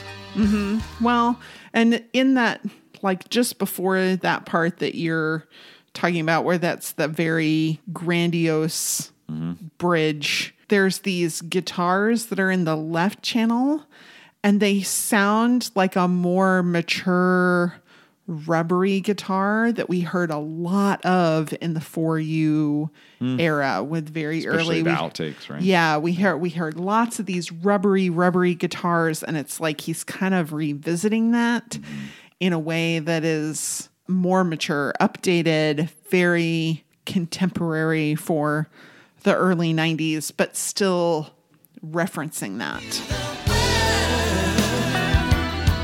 All I can do is just offer you my love. So, but then yes, we do get the spelling. Yeah, by Yeah. Rosa Gaines. Yeah, just, I don't know. The spelling is the only part of the song I think that bothers me. And it's only because of all this other stuff. If it was just in this song, it's fine. But it happens so much, and it happens all throughout the outtakes, the vault tracks. It is a crutch, a big, like early 90s crutch. Well, it's fine. It is also like the only love that the word diamond or diamonds get on this whole album, right? It's like Right. it is very Pearl-centric. I'll also point out that Rosie leaves the S off. It's D to the I to the A to the M, O to the N to the D to the Pearls of Love. Diamond. Right. Yeah. D to the I to the A to the N. O to the N to the D to the pearls of love. That's Whatever. okay. Maybe there wasn't Yeah. space there. There are some fun hand claps at 2 minutes and 51 seconds after she says the letter A. In spelling that I hadn't heard before. That it was just kind of, oh, there's this fun. Someone's having fun back there. If that's Prince or somebody else. D to the I to the A to the M. O to the N to the D to the pearls of love. Prince makes mention of love will blow your mind. Everything will shine so bright, it makes you colorblind. Everything will shine so bright it makes you You would be colorblind. I'm like, oh, that's okay. If love is God, then, being in the presence of God will erase all human differences. But it's also, so the lyrics I found, I didn't look in the book. There will come a time. What's the next line? When love will blow your mind is what lyrics I found online. Even though to me it sounds like he says, when you will blow your mind. No, it's love. There will come a time when love will blow your mind. I don't know that I could be convinced that they sing the word love. And everything not you look for, you'll find. Okay. All right. Love is in the official book.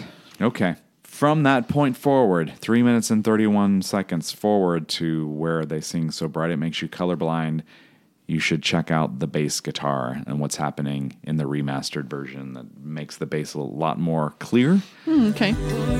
So bright it makes you colorblind. You would be colorblind. It's very cool. You can hear it on the live version, but I had never really picked it up in the studio version, what I assume is Sonny T is doing on the bass guitar. It's pretty incredible. Yeah. There's some really very nice high vocalizations by Rosie. Yeah. Really That's great. Like the just after signature, four- right? Yeah. At like 4 minutes and 12 seconds Yeah, where she it's- hits a note that's almost unreachable by Yeah, human it's- mouths.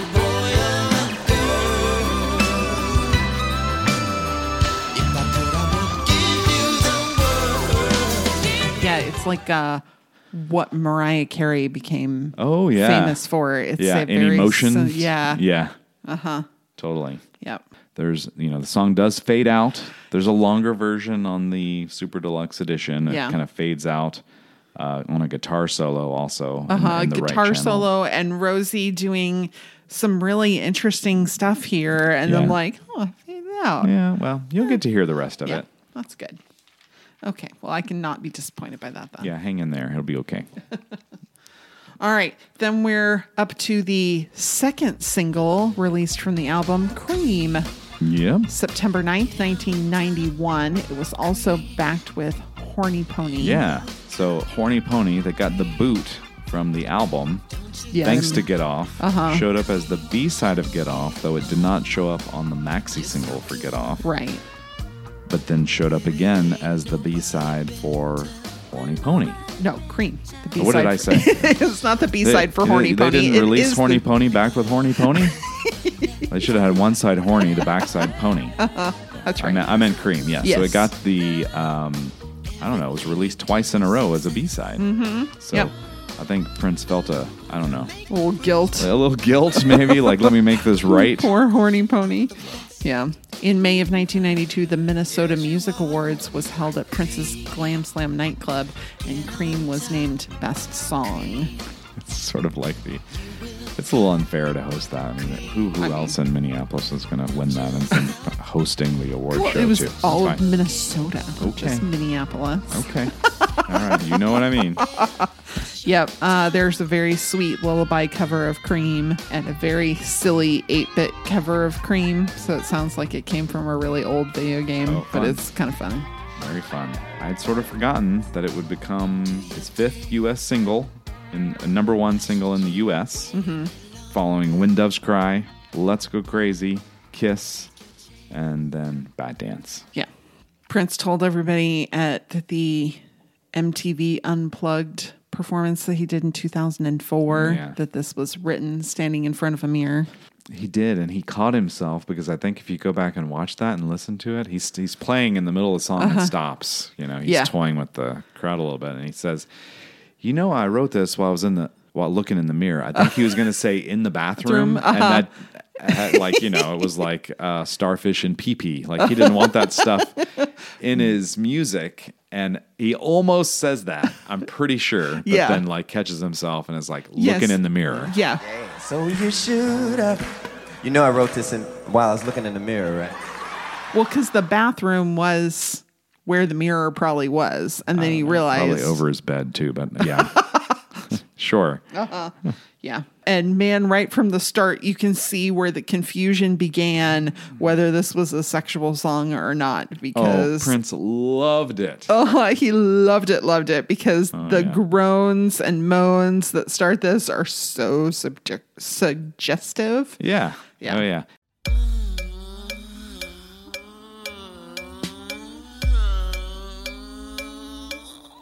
It's kind of the best vocalization, noise-making thing that Prince does with his own voice to me since the beginning of When Doves Cry. Yeah. Right? I mean, that one's like ultimate. Yeah. It's so recognizable. But what he does in the kind of lead up on Cream is on the same level Yeah. to me, for sure. I really love the drums. It's very simple, but commanding and insistent.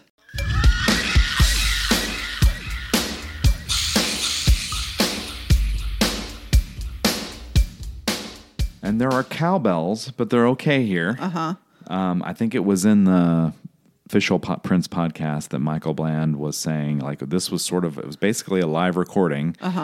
That he's playing drums, and the little digital percussion hits are Kirk Johnson. He was in another room, so you hear those up front, like this little digital drum hit, and he's like, that was like real time with him. He was like he was a really good drummer himself, and of course he'd go on to play drums for Prince too. Right.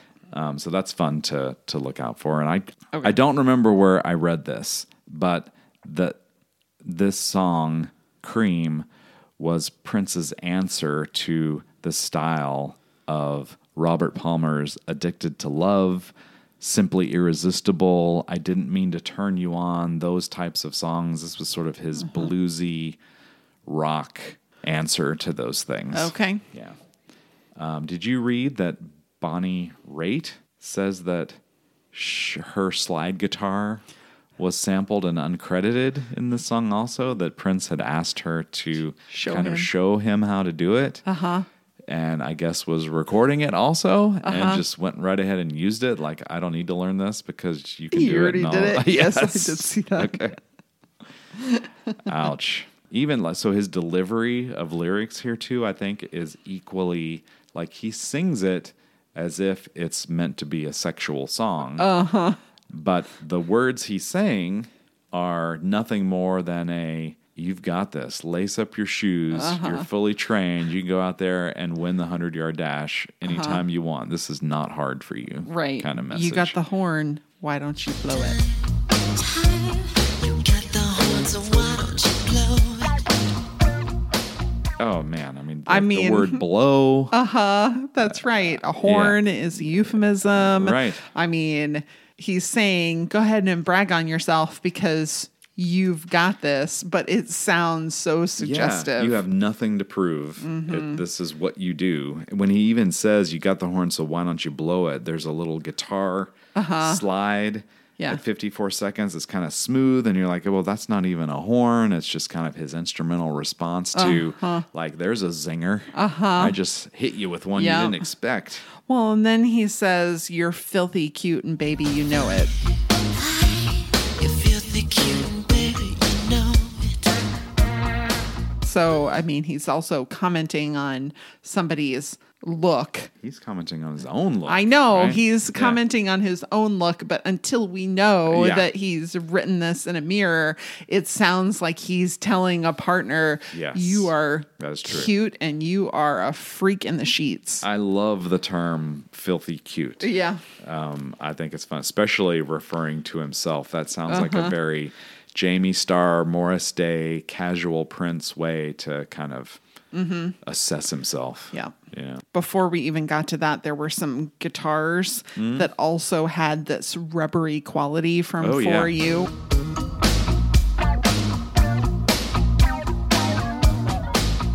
Which I'm like, Yeah. oh, this is really interesting of him like pulling back to some of the things that he did really early that maybe people didn't hear very much. Yeah. Well, and you can hear them much better also. It's Yeah. another one that benefits from the wider audio space that the remaster, and then especially it's probably the best spatial audio song on the whole album. Okay. Just because everything is so much wider, and that kind of undertone, like bass, rubbery guitar thing you're talking Sure. about is so much more. There's just room for it. And it's not stepped on by everything else that's going on. Yeah. It's interesting to listen to some of these songs in Atmos because some of them I feel like really benefited from it, and some of them I felt like kind of lost some Yeah. power or some grandiosity, where it should be more, and yet still some things felt a little flatter. But I felt like this one of the Atmos songs was really good. Yeah, for sure. Throughout the chorus, there are these fast-playing synths, like the same note that Tommy Barbarella is playing, that kind of define the whole song to me. The you know, Yeah. it's so simple.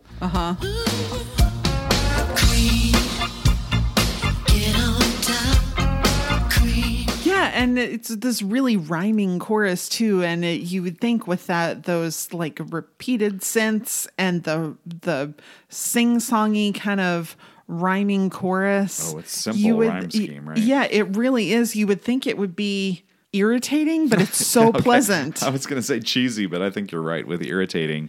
I mean, because the rhyming is top, cop, stop, and then he makes up a term, shuboogie Shaboogie bop, bop. right? Uh-huh. It sounds ridiculous.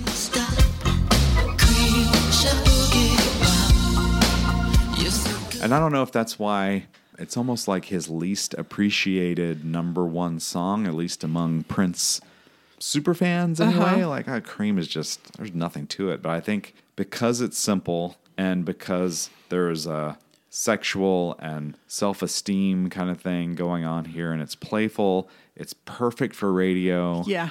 Probably one of the easy to smartest consume. singles. Like Yeah. we named this podcast The Mountains and the Sea because I've always thought Mountains was like my favorite Prince single. But this was like the most obvious Prince single coming off of like what wasn't a very radio friendly Graffiti Bridge. Mm-hmm. They had to have heard this song at Warner Brothers and be like, that's a hit. Yes, thank you. More of that, please. This one's for white radio. Yeah. I mean, because that's how they really saw things, which is Sure. why they wanted Get Off for black radio. Yep. Yeah. You're right. Oh, and, you know, this is probably our most quoted song on this podcast, I would say, is because, you know, we make the rules. Oh, that's right. And Yeah. sometimes, like this episode, we're going to break them. True. Make the rules, break 'em all 'cause you are the best. That is true. Yeah, that's like you're in power, and then it's like the kind of thing. The whole line: make the rules, then break them all because you are the best. You're like the boss everybody hates because you have like these office rules. You got to be here at 8:30. When you leave, you sign out. When you come back, you sign in. I want to know where you are. And then you're like, "Where's Boss Man?" And it's like, I don't know. Yeah, Boss Man hasn't shown up today because he's Boss Man. Yeah. And he's breaking the rules. Yeah, And Prince is he Boss wants, Man. Yeah. Yeah. I think that's just the kind of coy confidence that's almost defined on that whole verse too. I mean, how more simple can it be than him singing, "You're so good, baby, there ain't nobody better." That's right. You're so good, baby. There ain't nobody better. Ain't nobody better. So you Yeah. But I mean, that's also like a super sexual thing when you think of it, you know, to tell someone you're so good. There's There's nobody better. better. Yeah. Yeah. Well, you know, you break all the rules because you're the best. I don't know if we're the best, but we definitely have the best listeners. And we're certainly the best. Uh-oh. We're certainly the best Prince podcast to come out of our little suburb in Texas. But our listeners are the best. And if you're one of our best listeners or want to be, find us on social media. You can find us on Facebook, The Mountains and the Sea, a Prince podcast. You can find us on Twitter at TMATS Podcast, TMATS Podcast. Or you can send us an email, tmatspodcast@gmail.com. And if you are one of those listeners and you would like a sticker, Oh, are we giving away stickers? oh yeah, it's been a while. I've got some stickers hanging around. Send me in email or a DM on one of the social media platforms with your address. I'll be happy to send you a sticker. Beautiful. They're pretty good stickers too. Yes. They're very nice Perfect stickers. for the rear windshield of your vehicle. That's should right. You have one. Just more simplistic lyrics. I think that's what I like. That Prince like holds himself back. It's an obvious connection between, like we said, sexual references and just this pep talk. Off the cuff, look up in the air. It's your guitar. look up in the air. It's your guitar. almost like he's realized, like what people have said, sometimes he would throw his guitar and it would not come back down. Right. Very Yeah. often, like after 1991, of course, Prince would have known that long ago. So there's at 2 minutes and 16 seconds, there's a little guitar solo with Prince's own moans mixed in. Well, but he's also playing the cloud guitar.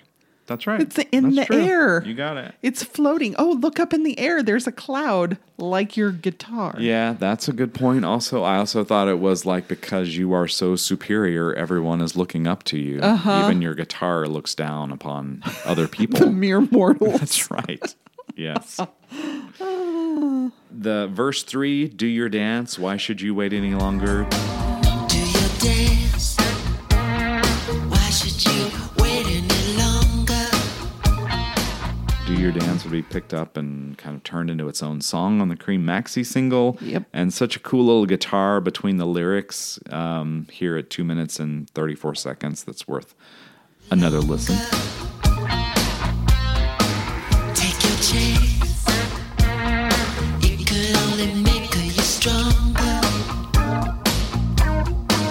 It's your time. Yeah, and then a little later, there at like 3 minutes and 29 seconds, there's guitars that are different but complementary in each of the stereo channels, and it's just fabulously fun. You are correct.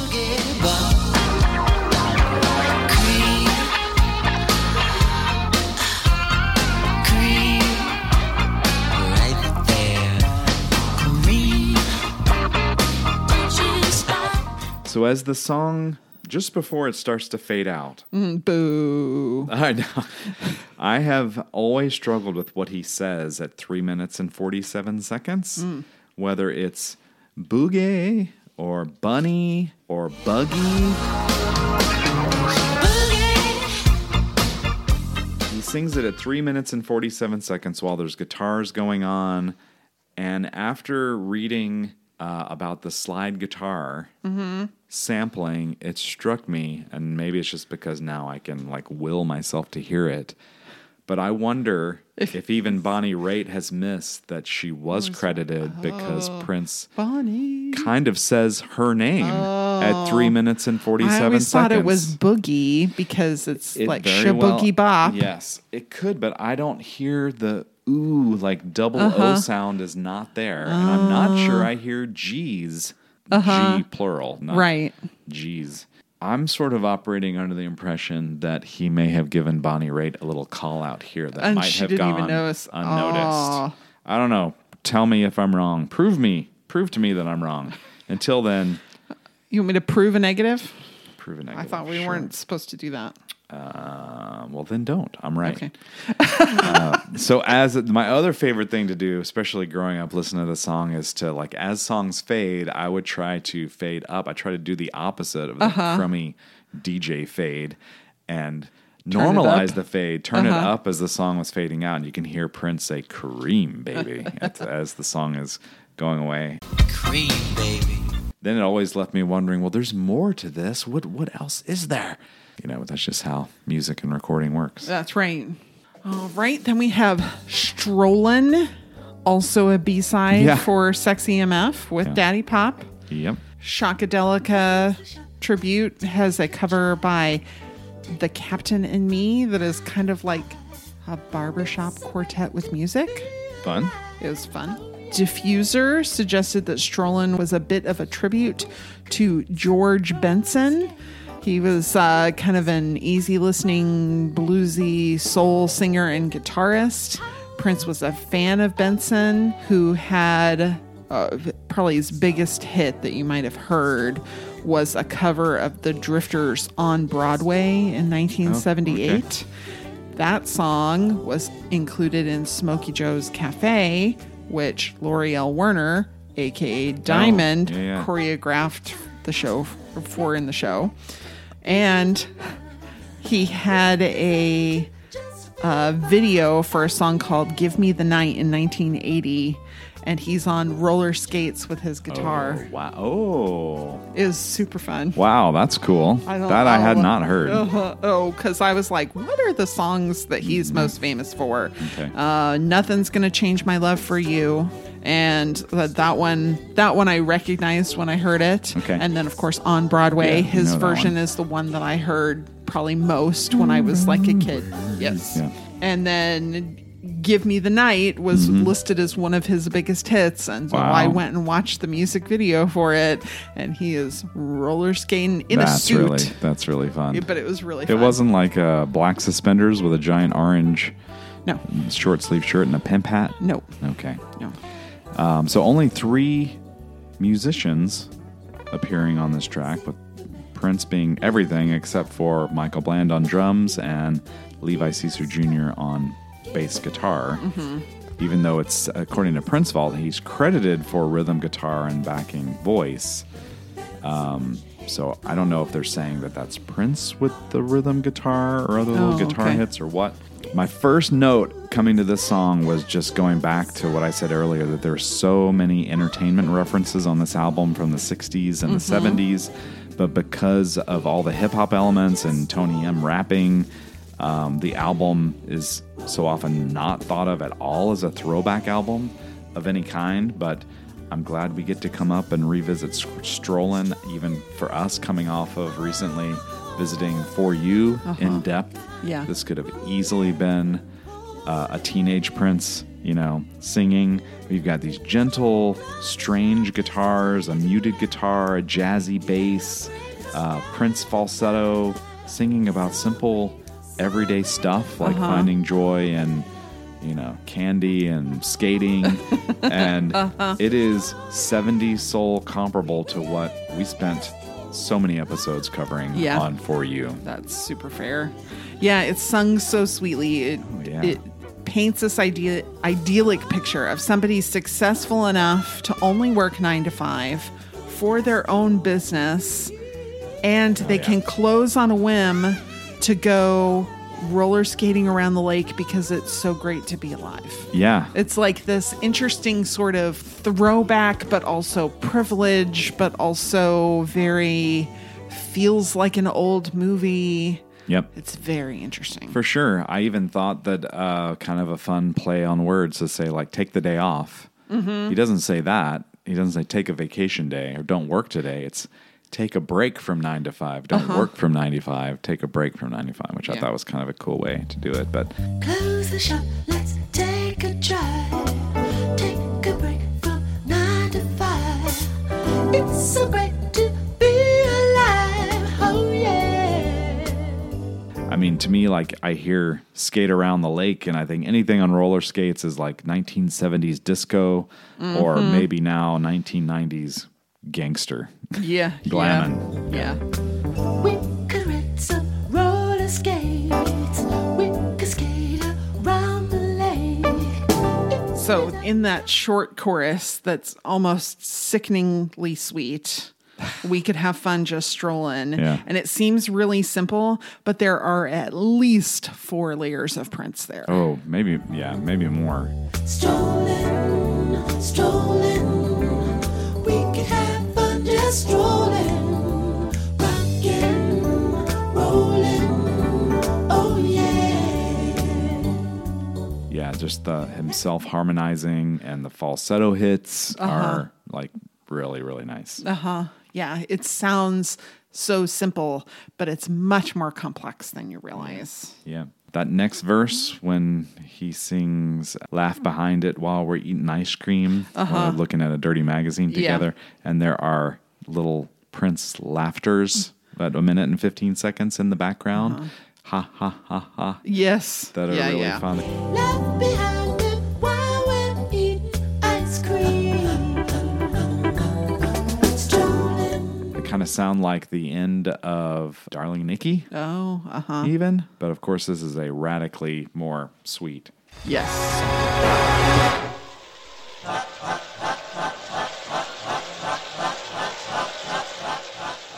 A little before that, Let's Forget About the Time.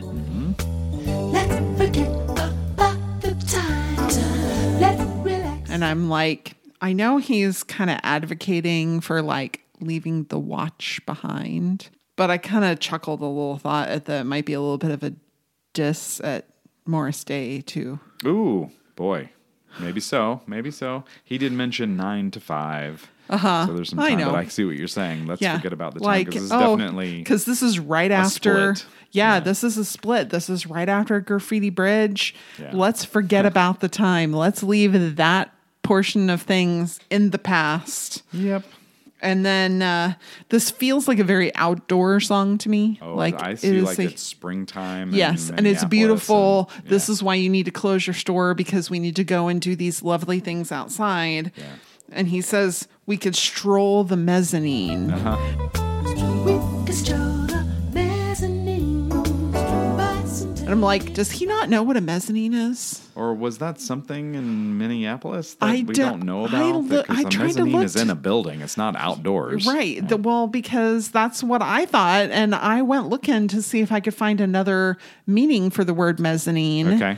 And I think it was just in order to rhyme with magazine. He wanted to talk about eating ice cream while looking at a dirty magazine and laugh. And that was the thing that he thought of that rhymed with magazine. But a mezzanine is like a second or higher floor that's open Yeah. to the lower floors. So it's kind of Yeah, like mezzo means half in Italian. right. Yes. I thought I'd impress you with that knowledge. but Thank you. You're Yes, welcome. I'm very impressed. Thank you. You can pat me on the back after the show. But it's kind of also an extravagance Yeah. because instead you could put a whole floor, but instead you're going to do something that is made to be beautiful by leaving it open. Yeah. I didn't know if maybe it was more of like balcony. Could that be a thing? Maybe. I didn't go into the deep dive you said you went into, so I'm sure I'm No, I asking all the just- same questions you did. I mean, I couldn't find that it really meant anything other than that second floor. And rhymed with magazine And nicely. rhymed with magazine. So I think that he was thinking of mezzanine as like a place to promenade in a garden. Okay. And that's not what it is. So, but it's fine. It's so charming. Yeah, it is. Like, whatever. for sure. Mm-hmm. I mean, it's called strolling, but you could just replace it with carefree. Wouldn't be nearly as yes. cool, but that's what we're talking about, is being in the moment and enjoying it. Right. And he says, the guy with the blue guitar is going to be a star someday. Yeah. See the man with the blue guitar. Maybe one day he'll be a star. And he played a blue guitar, a cloud guitar that he had named the Blue Angel from 1984 until 1993. Yep. In June of 2020, that sold at auction for over $560,000. To me. No, Oh, sorry. I knew you were going to say that. And I'm like, no, I did not Yeah. go and hawk on our house Yeah. Yeah. by you. Yeah, I got a call out in the long extended version of I Wish You Heaven, parts 1, 2, and 3. Yeah. It's the Blue Angel. Yeah. They're observing this man with the blue guitar. Maybe one day he'll be a star. It's like this. Is he talking about himself as a kid? But as a kid, he didn't have the blue guitar, so it's almost this fantasy, Yeah. seeing the future kind of thing, Or seeing like potential. Yeah. I think that's what it is. Like it's just this he imagines himself in another universe Yeah, where he hasn't out made of it yet, body, but yeah. he's got this blue guitar and he's playing it and all he's he gonna be a needs. star and Yeah. Also, the give you diamonds and pearls. All I can do is offer you my love. Dichotomy we talked about. He sort of almost says that here with give him your ice cream, give him what you have, and I'll give him the keys to my car. Be a star. Give me your ice cream and I'll give him the keys to my car. And they're both equal gifts, like generosity is king, which is kind of a sweet connection there too. He makes a mention of making a joyful sound. Hard to not. There's so much hate going around. Hard to not let it get you down. Least we can do is make a joyful sound. There's so much hate going round. Hard to not let it get you down.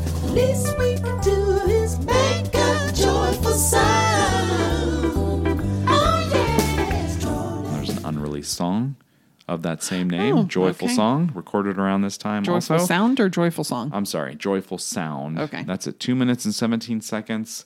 I would love to know if it's known and was found. Why wouldn't that be included on Diamonds and Pearls Super Deluxe? There's some very organic finger snaps that add to that kind of vintage feel that we have here. Yeah.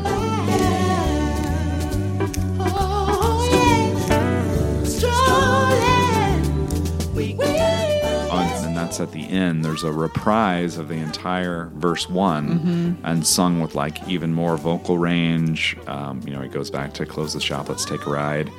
It's a repeat, but a re-singing of the whole thing with those finger snaps that gives it a whole new kind of sound. Yeah. And a nice, simple, jazzy, low, bassy ending with, oh yeah. A proper end. Yeah. Finally. Yep. Yay. Really well done. This is sort of, I remember listening to this as a younger guy, and I'm like, "Ugh, I just want to hear like jams, but this is a jam. It was like, you have to, I don't know, be a certain level of maturity, I think, to appreciate what it means to drop your plans and just Go have a fun. lovely day. Yeah. A simple, lovely day. Not just like And harmless, like Yeah. you're not out causing trouble. right. Just going out because it's nice outside and you want to eat ice cream and roller skate. Sounds good to me. Yeah. I'm not going to work tomorrow. All right. The final song we're going to talk about today, Willing and Able. Levi Caesar Jr. remembers this being a collaborative effort. It sounds like it. That he and Michael Bland were warming up. And Prince really liked the exercises that they were doing.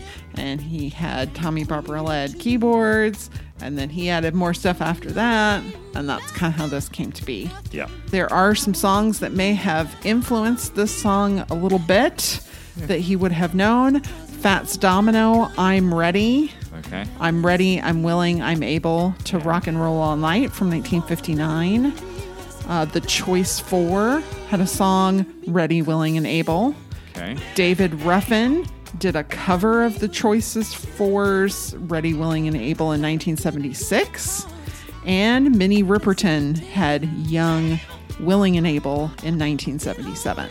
Yeah. I mean, So- again, like soul music. Yes. Right? All Which- of these very Yeah. much Yeah, like soul music and soul movie. soul rock and black artists. Yeah, heavy influences, even though like it's not immediately evident listening to it that's the case for sure. Also, a little bit of like gospel in here too, with the Steels making an appearance with background vocals. Eventually, we'll get to the video for this, and the video is sort of a live studio version of the song that is even more gospel-y than what we hear here. Here. But yeah, I just like the soul train continues on this song with Yeah. a little bit of country guitar and gospel vocals behind Prince's falsetto. 'Cause I'm willing, and I'm able, I'm ready to place my cards. Kind of thematically Cream Part 2. Yeah. The pep talk of, Sure. you are this good. And not only do you have this talent, but you want to do the work also. Well, and I think we see that he's praising this band. Yeah. There are some kings in my deck and a queen or two. There's some kings in my deck and a queen or two. So Yeah, I agree with you, although like the cynical side of me was like, well, I think he means in his hand, right? Prince he talks about his cards like they're special, but there's 4 kings in every deck and 4 queens in every. I think he's talking about my hand of cards has. I've been dealt some good cards. Got some weapons here. Sure. Or even just as he sees the entire deck as his. Sure. That's fine too. I don't know. That was just my like. Every yeah, that's deck fair. has Yeah. 4 Well, that's- kings and 4 queens, and by the way, 4 aces and 4 jacks that are valuable too. But I see it's almost like an improv line. A lot of this sounds like Right. it's like written quickly Yeah. and sung in a way to make it pretty, and the point gets across, but there's not a lot of time spent perfecting it or overproducing it, that kind of stuff, or like overthinking it like I do. to his credit. So for a man who insisted this wasn't a comeback album, he sure did take aim at critics who gave him a hard time, from all of Daddy Pop to some of the lyrics here. It was a long time coming, but now that it's here, all the non-believers better fear me. Yeah. It was a long time coming, and now that it's here, all the non-believers better fear me, 'cause I'm Like, Oh yeah, he sees and hears the chatter, right? It's almost like he's keeping receipts. He has his own bulletin board material that does slip out somehow here. Like you're also saying the quiet part out loud. You are hearing the criticisms, or I wish Prince would do this, would do that. I'm glad you mentioned that. This is the second instance of the contraction "twas" on a Prince album. "Twas like thunder." "'Twas a long time coming." It's not how anyone talks, but it's like this accepted way to write stories and music that we just kind of accept. That, again, like the more I thought of it, I'm like, I'm not going to walk in. You're like, oh, how was your day, Josh? "'Twas pretty good." I think we should bring it back. It was fine. I'm not doing that. You don't want to be pretentious? No. He says, I got good and plenty cards to place on the table. got good and plenty cards to place on the table. I mean, his cards, the band, are numerous and excellent, but I also thought it was kind of fun because Prince would have certainly been familiar with the controversial Good and Plenty candy. Oh, yeah. It's licorice flavor and very divisive. Devices as in you either love it or you hate it? Yes, which Okay. I think maybe is him saying, my music isn't for the critics. Yeah, or certainly not for everyone. It's divisive. It's not for everyone, and the critics are who it's not for. I'm like, that's kind of fun. That is some sharp candy critique. Yep. He's not pretending that he doesn't want to be the center of attention, because he absolutely does, at least sometimes. I want to dance and sing. Somebody watch me do my thing. Oh, yeah. I wanna dance and sing. Somebody watch me do my thing. And it's not even like this is a dance song or like an upbeat party song, but it turns into that right after that. You can, like, he dances, we assume, from the sound of his voice and the vamping going on there. A lot. I mean, you see it in the video. Right. Kind of what happens there. Yeah. I did have a little lyric or like vocal part here that I'd never really heard before at 2 minutes and 35 seconds after he sings, ready to whisper, ready to shout, ready to scream. And in the background, he says, from the highest mountain top. Yeah, she said, I'm ready to scream.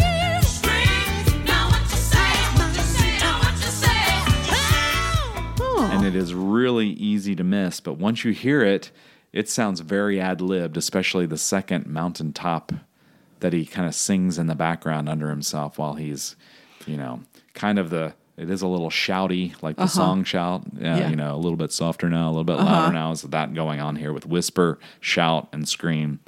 But yeah, that was my biggest, vocal discovery on this song anyway, was if you had asked me, does he mention mountaintop in Willing and Able, I would have said no. No. And it's very clear, especially in the spatial audio version of it. Very cool.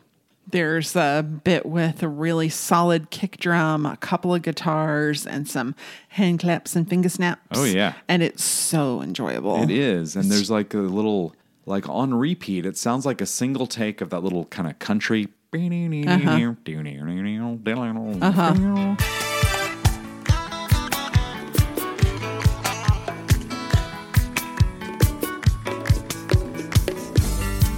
there's snippets of it that are used in different places. I don't think it's ever replayed. It's kind of looped in here that, if you just played me that little bit, I'm like, Yeah. it's sort of twangy, but it's really works. And the song is like the right mood, the right tempo, and there's different parts of it that sound differently when they're played at different, timings. I also did not know, this is my second vocal discovery, lyric discovery, is Rosie's little part at 3 minutes and 54 seconds. Yeah. When she sings, so I'm with it through, let me take a bite to see if you're ripe. I'm kind of thinking about, then I never knew what she said. But what she says is, taking a hunk chunk a piece of your love tonight. Let me take a bite to see if you're right. I'm kind of thinking about taking a piece of your love. Well, hello, MCT on a mellow. And like, I never realized that there was hunk chunk in this song. Well, it's easy to miss because there's this kind of radio tuning Yes. under Rosie singing there, and it's a little distracting, but it settles on the Tony M rap that keeps so going. that was like kind of a trick that Prince used a lot. It was on Musicology too, Yeah. where you can hear him, tuning the radio and hearing his own music, and that happens here for the first time.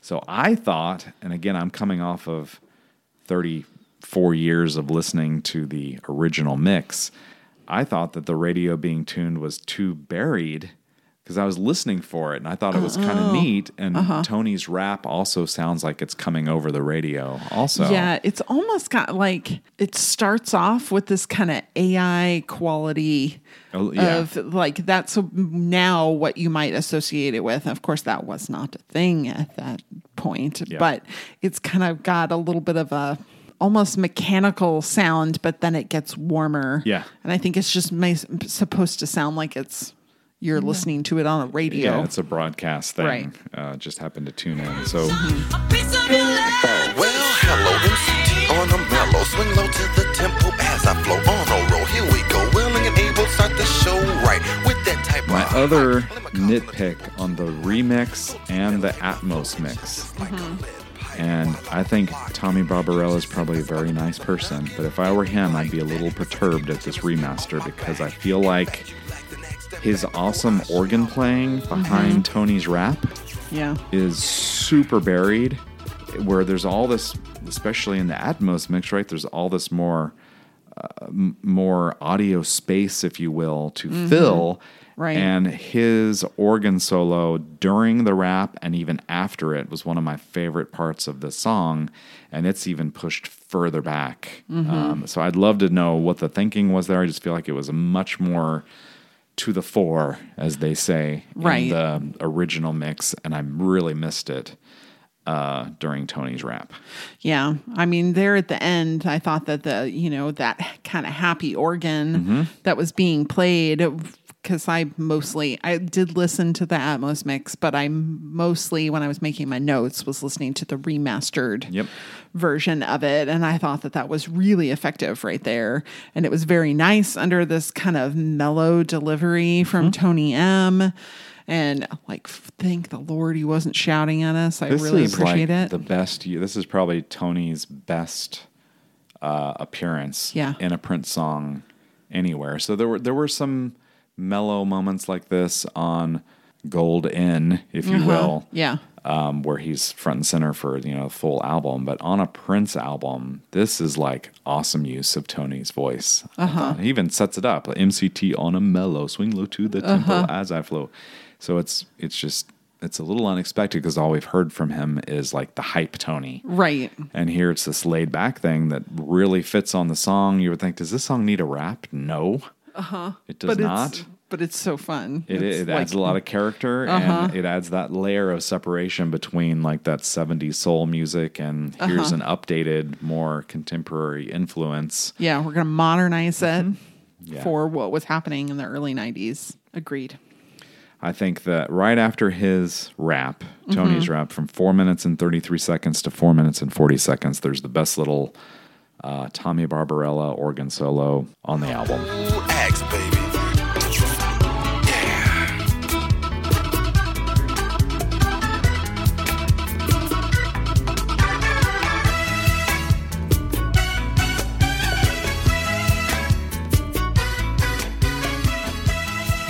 All right. And that is all that we're going to talk about today. No selections. No selections, like having a vacation. Since this is the first half of the album, when we have done this in the past, we have decided we're not going to make selections on an album when we're only talking about half of it. So we'll have selections for you next time. I do want to make this Graffiti Bridge comparison one more Okay. time before we sign off. That just like we're through the halfway point pretty much of the album, but the album sounds so different than Graffiti Bridge, but it has such a similar message to the movie. Yep. Like thunder, an angel or God visited him. Daddy Pop, people are going to doubt you and talk crap about you, but you have to believe in yourself. And it's like New Power Generation, the song from Graffiti Bridge. Diamonds and Pearls, kind of this a little sappy and schmaltzy, but far more effective than the title track from Graffiti Bridge or Still Would Stand All Time, where Prince basically says, "This is me, what can I do? Is it enough for you? Are you going to accept me for who I am?" That comes off as like, we know you're a rich dude. Yeah. I don't know. It's easy to dismiss. And then Cream is like this self-pep talk, not an exact match, but similar to the overtones from Can't Stop This Feeling I Got, right? I'm overtaken by my own feelings of confidence and joy in the case of Can't Stop.